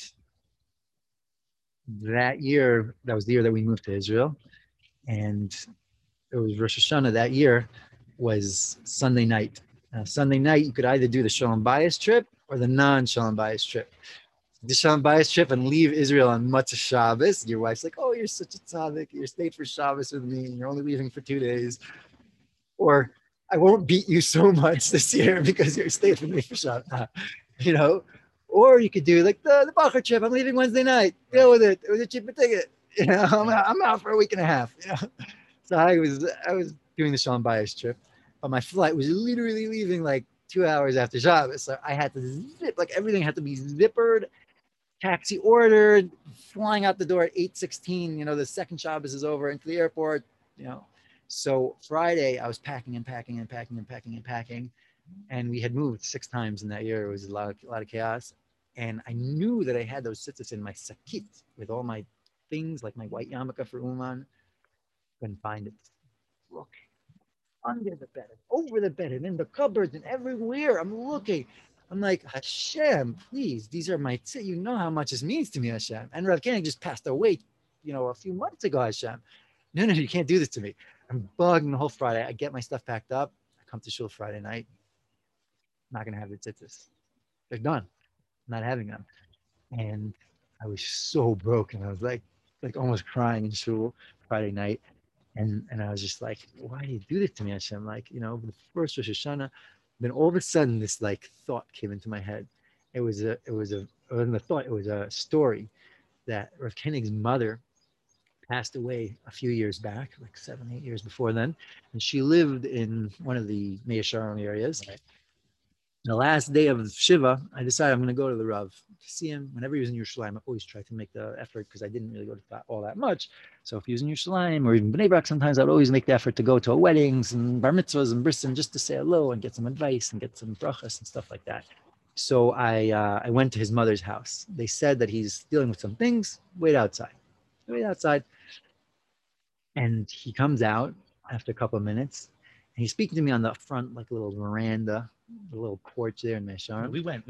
You've been to that house? His house with yeah, that was. You met him. Yeah, but they Weingart, I don't know, one of these. Weingart.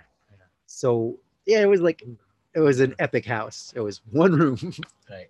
That was it. And the parents had a little thing on the side, and there was a little bathroom, and there was a little thing called the kitchen that I think was an extension. They used to cook everything in the main room. Like I think he had 14 kids in one room with the kitchen, with the living room, with the salon. Okay, we don't grow up like that anymore. We only have 3 bedrooms. How do you expect us to live, Papi? Right. Okay, you're right. There's only 3 bedrooms and it's 0. But Baruch Hashem, they grew up like that. We grew up like this. We all have our challenges. Kitzer, so I'm waiting outside there, and the Rav comes out and he's speaking to me. And then one of the kids come out and they're holding a scarf, silk scarf. And they said, this is Rav Avram Sternhartz's scarf. That Rav Gedalia, the Talmud from Rav Avram Sternhartz. Rav Sternhartz was from the Gedalia Breslov. That was the great grandson of Rav Nassim. You're talking about, wow, Rav Avram Sternhartz. And they said, this is his scarf that he used to wear. And they gave it to the Rav. They said, here, now you're going to inherit. The Rav's the oldest son. He's holding it and he's feeling it. He was like, the spoil from it. And then he gave it back to them. And he said, Shkoyach. And he said, for the Rav, it's for you. Just give it to one of the Einakoch. And it made such an impression on me. And that moment, I realized Rav Koenig was pitying me. And to him, garments were important. Like he even told me, like a few times, when I was asking about Shrine or Beketcha, Yaakov remembers the first times we went to get Beketchas and G&G. We were like a little punky and dudes. We were like, oh, we want to get Beketcha. The guy was like, I love these guys. That was in G&G in Muncie. No, Muncie, right. Over there in the Robert Pitt Drive. Yes, Robert Pitt Drive behind Shmuel Bushim. And we went in there, and the guy was like, oh, I love these guys. He was like, yo, we need to get Rishmuka. We need to get Beketcha. He was like, oh, I'll hook you up. Come on. Till this day, I go back, I still see that guy. We give each other hugs. I came back the second year I was married, and he looks at me. He goes, looks at my stomach. He goes, everything okay at home? Your wife's feeding you? Are you all right? Shalom bayis? I was like, I'm good. I eat. She's good. She feeds me. I just don't gain weight. He was like, okay, just have to ask. I have to know. Great guy. Right. Yeah, so that was You're wondering if there's therapy in the Hasidic world? Yes. Yes. You come back You in get a it year. in the mikvah, you get it when you go pick up your Exactly. packages. Oh, I've heard epic therapeutic sessions in the mikveh recently. I was in Muncie over Pesach. There were deep conversations going on. Yeah. Whew, a lot of heavy stuff. But anyway, so I asked him a few times, and he said, listen, it's important. Like it lifts you up. Like if you wear a shtreimel, you'll be part of a community, and it'll lift you up. Is it Yiddishkeit? No. But is it something that can help you Yiddishkeit? Yes. Like he always put it in perspective, but it wasn't the main thing. Right. And then all of a sudden it hit me that now his physical body is not here. And this year, those tzitzis that I felt like I'm physically connected to Rav Koenig is not here because he's showing me you don't need that physical connection. That's not what it's all about. Wow. And it was so crazy. And then the first time, this is like the cherry on the top of that story, the first time that I got to the Rav Koenig's kever in Tzfas. So that's its own story. But to make everything short, he's buried in a burial area in Tzfas, right by Bepinchas Vineyard, that my father bought as a burial place for our whole family. He bought a bunch of plots there. There's a whole long sipur. Yeah, we have a place waiting for us. Rav Koenig wanted to be buried there in Tzfas, in the old cemetery, in the bottom, right 10 feet away from Bepinchas Vineyard. My Zaidi, Zaidi Berger, who you all remember as being that white beard and sitting and learning all day, and a very, very sweet yid. A big tzaddik. Rav Koenig had tremendous respect for him. He used to literally shower him with respect and honor because he used to sit and learn daf after daf after daf all day for 35, 40 years. He just did that. When he wasn't shopping. When he wasn't getting coupons and shopping in ShopRite, right? Shocking the people in ShopRite. They were like, you can't use so many coupons. He's like, try it, see if it scans. Oh my gosh, you're the greatest. Like we would come out like $90. $48. They were like, I've never seen anything like it. He was like, that's right. Coupons. It's all about the coupons. You have to know how to do it. Right. But other than that, he was sitting learning. Rav Koenig had tremendous respect for Zaidi Berger. And Zaidi Berger passed away a few years before, and he's buried right there. He always says he wants to be buried in Eretz Yisrael. I don't care where, the Holy Land. Not being buried in America. So my father bought those plots. He buried him. Rav Koenig is buried literally 4 feet away from him. It's like a row in between Zaidi Berger, Rav Koenig. And so the first time I came to the kever to visit Rav Koenig, that I was there by myself, like davening, I walked up and I'm like standing there facing two kfarim. To my left is Zaidi and to my right is Rav Koenig. And I was just, what do I do? It's my Zaidi. He was a tzaddik. It's my Rav. It's Rav Koenig. And I'm like sitting there for a minute. I'm like, not a big deal, but like I was just like, Right. what do I do? All of a sudden, I heard Rav Koenig speak to me, not a Bosco, his voice that I've heard thousands of times before. And he said, eat some Zayda. Get covered some Zayda. Go to your Zaydi. Give him covered. That was Rav Koenig. And his voice was so clear in my head. That's what he would want me to do. I just went to Zaydi. Like it wasn't even, it was Rav Koenig.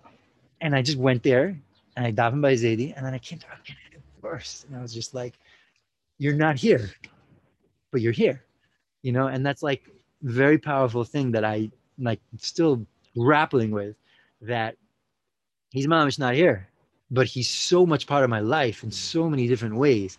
Like literally, I hear him still, like in so many circumstances, like, calm down, you know, don't do this, do that, you know, like, and it's an amazing thing. So like, a person has to have a rub, and a person has to have that connection. He has to have that. But on the other hand, like when you do have such a deep connection, it stays with you, and it literally becomes part of you. And yeah, that was just some of the recollections that you sparked off with your grafting muscle. Wow. You know, sorry for taking over here. The Race Brothers. This is incredible. Yeah. Wow. My mom is like, oh, I'm so inspired, and I'm so like, I feel like reconnected, you know. You guys were part of that those years. It was an amazing time, and it was an amazing thing that you were there. You know, you like experienced it together at that time. It was unbelievable. Yeah. I mean, that's what made me want to connect to Breslov, just being there and seeing somebody who was so, like you said, I hear certain things. I didn't hear him thousands of times. I heard him tens of times, you know. There's certain things that I hear when I think of him. And the number one thing I hear is I can hear his voice going, reading the Likutei Moharan, and that line is like engraved in my mind. Wow. Yeah. You know, for me, I don't hear him. You know what I have? I have him in the airport and in Uman, but just going, Well, you still have him in the airport. There was 1 year, it was the crazy year. It was the first year was the crazy year. I think it might have been, he went to Uman the year after as long? Yep. He was there every year since then. So that was my first time going.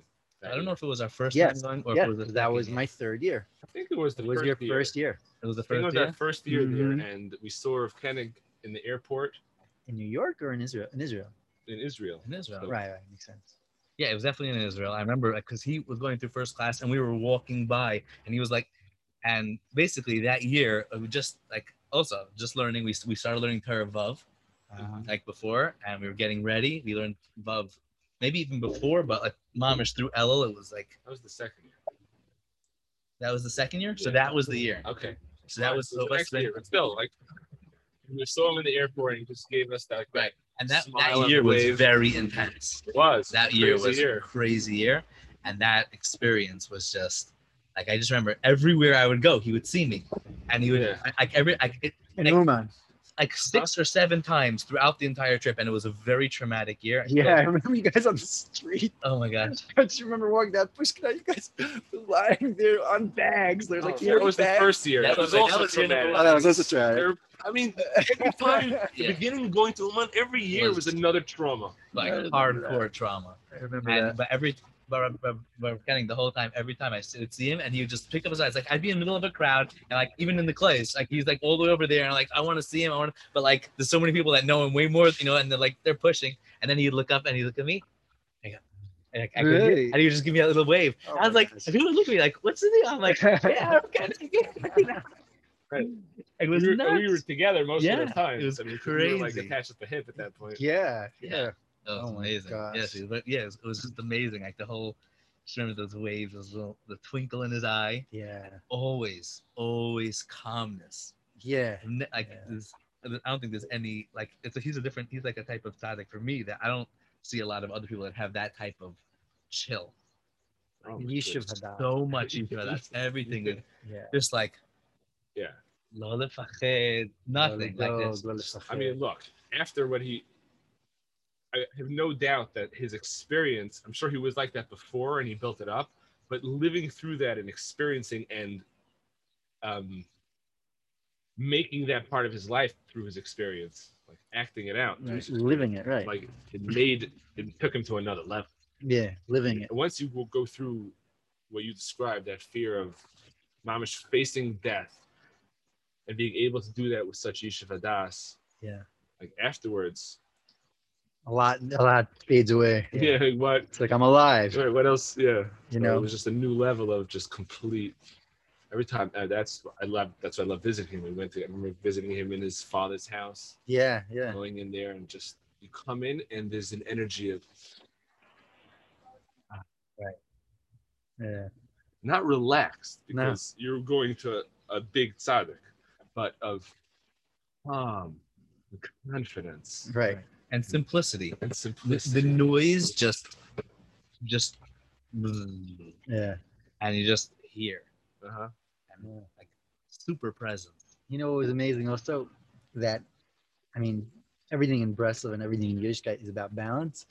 And I've spoken to people about this, and they were all like in agreement in that he also had a zrizis that was so incredible that this was like an experience for me, to see him put on talis and tefillin, because he had this yeshiva das. You'd think it would take him in a half hour. It took him a minute and a half, and it was like it's impossible to describe having yeshiva das, but able to do doing something with energy, simcha, and quickly. It was just like this, like flow. It was incredible, and like he had that like energy, but like it was always with this calm. I don't know. It was just. It wasn't a chill. It wasn't like Right. Okay. No. Like it was just a yeshiva das with zrizus. It was impossible to describe. And by me, whenever I try to do that, I'm either yeshiva das, lazy and or slow. I'm zrizus and bahal. Like bahal. I gotta get my tefillin on. I'm late for davening. Right. But he always had that relaxedness, and I got to sit with him in the klois for 9-hour davenings for like 8 or 9 years until I started bringing my kids to Uman. And the first like 3 years was really hard. It was just like, like where's the Karlbach songs? Like can we like move a little bit? But then I got into it. It's like the klois is slow. There's no singing. It's just melodic focus. And he would sit next. I would sit literally on top of Rav Koenig. We sat next to each other. He was always mechaber, my father and me, sit right next to him, and he just sits there. There's the shots pointing to the words, singing along a little bit, but focusing. And it was just people are like very chashav erlecha Breslov Chassidim are sitting there learning the daf. It's like it's like 4 hours because of the shots. Let me learn the daf. Let me learn some Breslov. Let me do some stuff. Torah. He sat there. He didn't open a sefer. Didn't open it to Hillim. Pointing to words for 9 hours straight, davening 9 hours straight. Wow. And when I got into it, it was something else. To be able to daven and to focus and to just, like you said, be present. Now everyone's mind's from present. It's true. Thank God. And he literally, thank God. And he literally he lived it. And to experience living it is something that you don't experience. Like that's why I actually wanted to hear, just to totally switch things, that story that you spoke over, because it's one of the things that I always love. And that story that you spoke over from Guernsey with the water. Can you please say it over? Yeah, sure. It's like it just brought out this point so well. Whoa, I just feel like I'm just in this. I know. I can't get out of it. I have to it's so amazing. So I can't. Yeah, I'm like with so many you brought up so many different Rav Koenig memories. Also, yes. Yeah, davening in the klois also was just, I don't know. For me also, I really learned to love davening in the klois, and then at some point I was like, I can't do the klois anymore.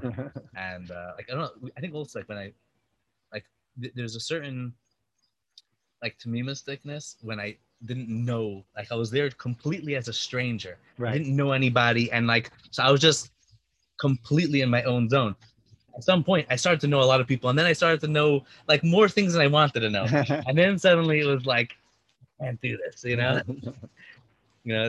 that beauty of the unknown, simplicity, right? But yeah. So if we could jump into that story, should we figure out what our time frame is? Just do the story, and I'll tell a little bit more, and then I think we're gonna wrap it up. Okay. So So it was about 3 weeks ago. I was with Rabbi Gersey, and we were in a chabura, and he shared this story. And first of all, you know, also like Mamish has been like sparking so many things. I was so like, I got very excited that you also chipped off it. Basically, he was sitting with Rabbi Singer, and I don't know exactly how it went. Maybe I'll Who is embellish, Rabbi Singer a little I'll bit? embellish it a little bit. So Rabbi Singer is the original Pilsner Rav. It's Rabbi Gerz, one of Rabbi Gersey's Rebbe's, probably his main Rebbe. Um, and he lived in New York. And Rabbi Gersey went. It's a whole interesting story how he met him. Bezrat Hashem will do like a recording with Rabbi Gersey. We'll get the whole background of how he met Rabbi Singer. I think we did it once a little bit. Right. So when he got to know him, he became like one of his like grandchildren. He calls him Zaidi, and very close. And he learned like a lot. And now Zaidi was like one of these tzaddikim who, from what I received from Rabbi Gersey, is that he was like involved with the Olden Nistarim. And he was like there's a whole different type of tzaddik called like the Nister tzaddik, and what their zone is, and how they like a lot of like, you know, meditations that we do and things like that will come from Rabbi Gersey, and a lot of them he learned from either from a different Rebbe, what's his name? Yitzchak Isaac, forgot what his name was. A different tzaddik who's a Talmud of the Piasetzna, or from Zaidi, from Rabbi Singer, of Yosef Singer. And so he one time was sitting with Rabbi Singer, and he was like about to take a drink, and Rabbi Singer's like, don't drink. And so Rabbi Gersey's like, okay, he waits a little longer, he's getting thirsty, and like so he tries to gently take the pitcher, and he's like, no, don't drink. And Rabbi Gersey's like, at some point, like, I'm really thirsty, like, he's like, can I just take a drink? He's like, no, and he pulls out a pen, and he takes a piece of paper and he writes drink on it. You know, I don't know if it was in Yiddish or whatever, but DRINK, right? Drink. And he hands him the piece of paper. And Rabbi Gersey takes the paper and he looks at it and he's like, come on, like what is it? He goes, I need a drink of water. And he looks at me and he goes, it doesn't nourish you? Words on the paper don't nourish you? He goes, is Chumash also just words on a paper? Because unless you experience it, unless you drink it, unless you actually ingest it, what is it? It's just words on a paper. And many times, like, you know, like your story earlier about the Hisbodedus, like you're sitting there like, do I believe in this? Is it really supposed to change me? So get up and do it. If not, go to sleep. Like, what is this joke? Like, I'm like checking off a box on my to-do list. Like, it's not what it's about. It's about living and feeling it. Like when you learn a Pasuk Chumash, it could nourish you. It could sustain you. Learn Daf Gemara, and if you actually allow it to change you, it changes the way that we experience reality. And that's what Torah is supposed to do. It's supposed to actually change us. It's not just something that we do on the side. Like I also keep Shabbos. Like Shabbos should transform us. It should like you now are a different type of human being. You experience reality different when you feel that. That part of the story, I was learning the Daf this Shabbos, and it had this whole thing that just like connected to it and sparked me like you can't imagine. That it said, first of all, it was Rabbi Yochanan ben Chorta, who was a ger because of the ox of some yid that he bought and wouldn't work on Shabbos, the famous kid story. I just read this medrash. It's a Gemara. It's a Gemara also. It's a psik. And what that story is from the medrash, and he became a ger because he said, wow, this ox is keeping Shabbos and I'm like nothing with Hashem. He became a ger. He was known as Ben Chorta, the son of the Shar, because the Shar made him a person. That this ger is the one in the Gemara that says the following Gemaras. Why was the first Beis Hamikdash destroyed? Because of Gilui Arayos, Shvichas Damim, and Avodah Zarah. Why was the second Beis Hamikdash destroyed? Because of Sinas Chinam. Now these are Gemaras like every Rosh Hashiva, my boy size, Sinas Chinam, like this is a ger that said that. It's quoted in the Gemara. Unbelievable. Kitzer.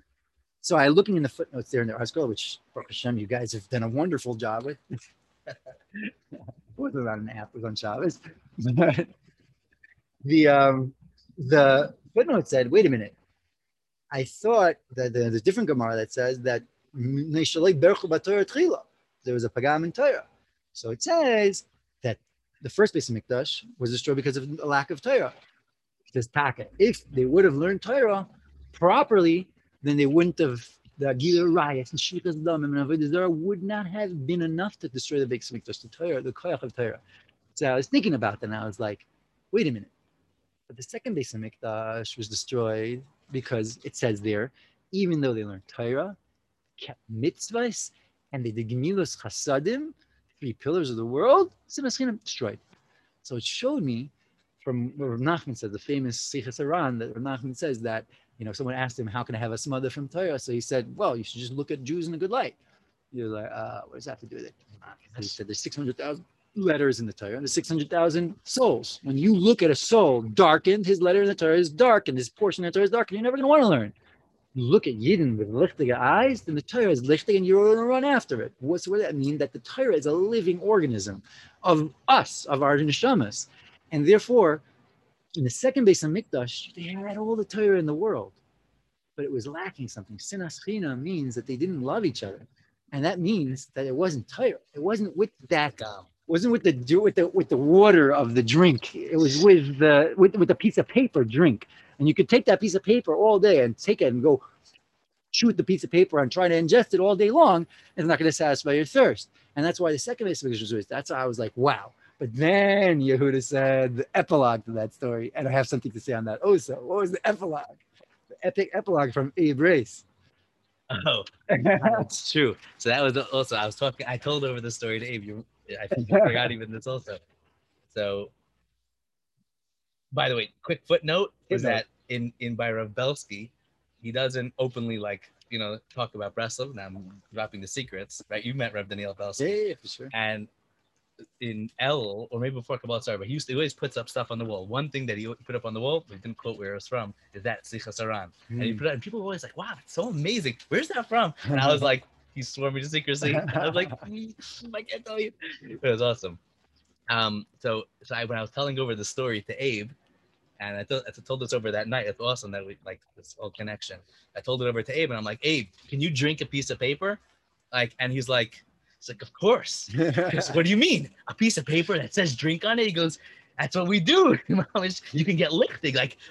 I had asked him, I said, Abe, if somebody gave you a piece of paper with the words drink on it, you think you could nourish your thirst? And he goes, yeah, mamish good.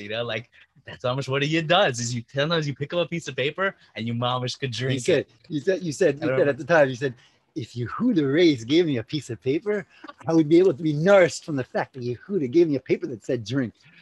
So that reminded me so much of the next level, which is that the Torah has to be lifted. You have to learn the Torah. It has to be water. It has to be flowing water that you're drinking and you're quenching your thirst.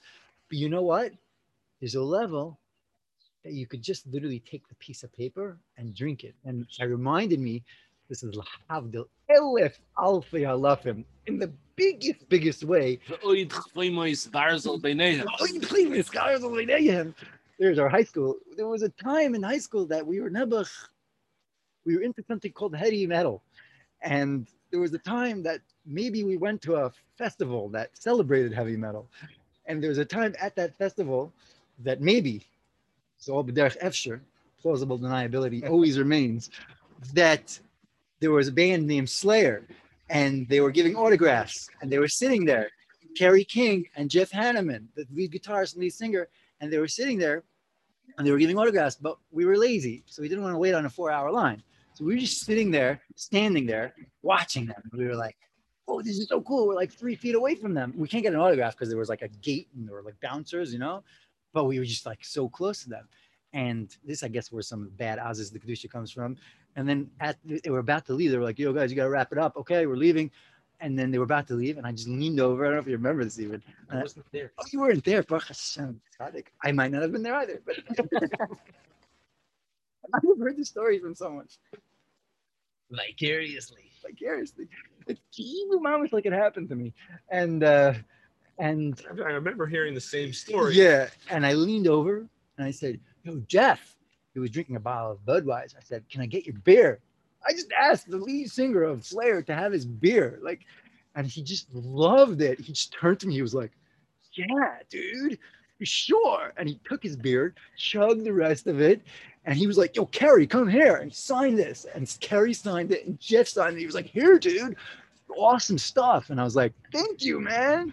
And I took that beer bottle and I was like, oh my gosh. Now, this is beer, but I got a lot more chiyas from that beer bottle than any beer I've ever gotten in my life. Now, Okay, but if you want to take it als mashal, that everything we do and we experience in life is for us to grow in Yiddishkeit, that's if you get to such a level of Hashem's Torah, you could just read it. You could just, like Nachman says sometimes, just read it, just read Mishnayos, Gemara, just read it. Because if you realize that this is Ana nafshi ksavis yehavis. I was looking to write a book, a pamphlet on the first parak of Pirkei. It was the Avos anthology. I just printed up a couple hundred copies. I have it if you want. It's a beautiful book. I have it. It's great. Yeah, you should have brought one. I don't have one. I should have brought next time. It's I mean, I have, I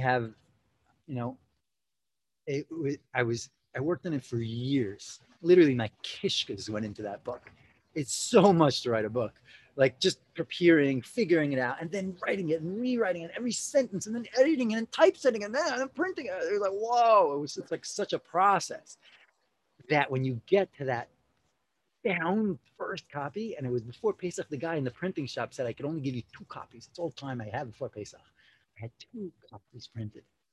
The simcha of taking those 2 copies was like, you can't describe. Wow. Like my kishka's in there. I had it in the car. My oldest kid was like 6 years old, maybe 7 or 6. And she said, can I have the book? I was like, you better be super careful with that. But here, I gave it to her, and we were sitting in like a parking lot somewhere waiting for my wife, and she just starts reading it. She didn't know what a word meant, my friend. But she was able to read English. So she starts reading. In the Pirkei Avos, we read, and she starts reading it. The hana that I got from my daughter reading my book without understanding one word was understanding of what Hashem could get from us just reading his words. Kal v'chomer, if she would understand it. Kal v'chomer, shiba kal v'chomer, if she would sit there and say, let me really understand this. Let me review it. Let me make an avoid that. Let me live it. And that's just a little taste of like what it means, what you were saying, to drink Torah. Yes, you got to drink the actual liquids, the pnimius. You have to understand. But sometimes you just sit there and say, Hashem, I'm just going to read your words. And that's the deepest connection. That's Hashem. Mama's drinking it too. That's mom is drinking. Yeah. That's a bottle that could give you more nourishment on a piece of paper than anything. Hashem should help us all. We got to run. Time is of the essence. I just want to add on one thing. Yeah. I think that maybe that's why Rav Koenig wanted you to lose the tzitzis, because he's like, if the tzitzis that he gave you is on the same level of the beer bottle from Slayer, it's still in this physical world. Like you're not going to have a difference. But now you mamish had the tzitzis and you can let go of them. There's no pnimius to the beer bottle from Slayer. No. You drew it out. You took the story. I actually drew it out one day. Right. I was just like, right. But the story itself is now a mashal that lives on. Like how crazy is that? That Slayer now became a mashal for us to grow in our avodah Hashem. The bipnimius. But now you might like the tzitzis, like it's a different level, like it's with you on the higher level. It transcends the physical, but it imbues it with our life. Wow. Race Brothers, Yaakov Yehuda, it has been beautiful. Yeah. Utterly beautiful. Yes, I would just say you got to do it more often. I mean, part 2. We had so many questions that we didn't even like touch on. Yes, so. exactly. Do it. Hi, Shkaya for listening. Thank you very much, everyone. Yaeli, thank you so much. This was wow. So inspired. I hope it recorded. I hope so. We'll see if it recorded. Maybe it didn't. That's happened before. Remember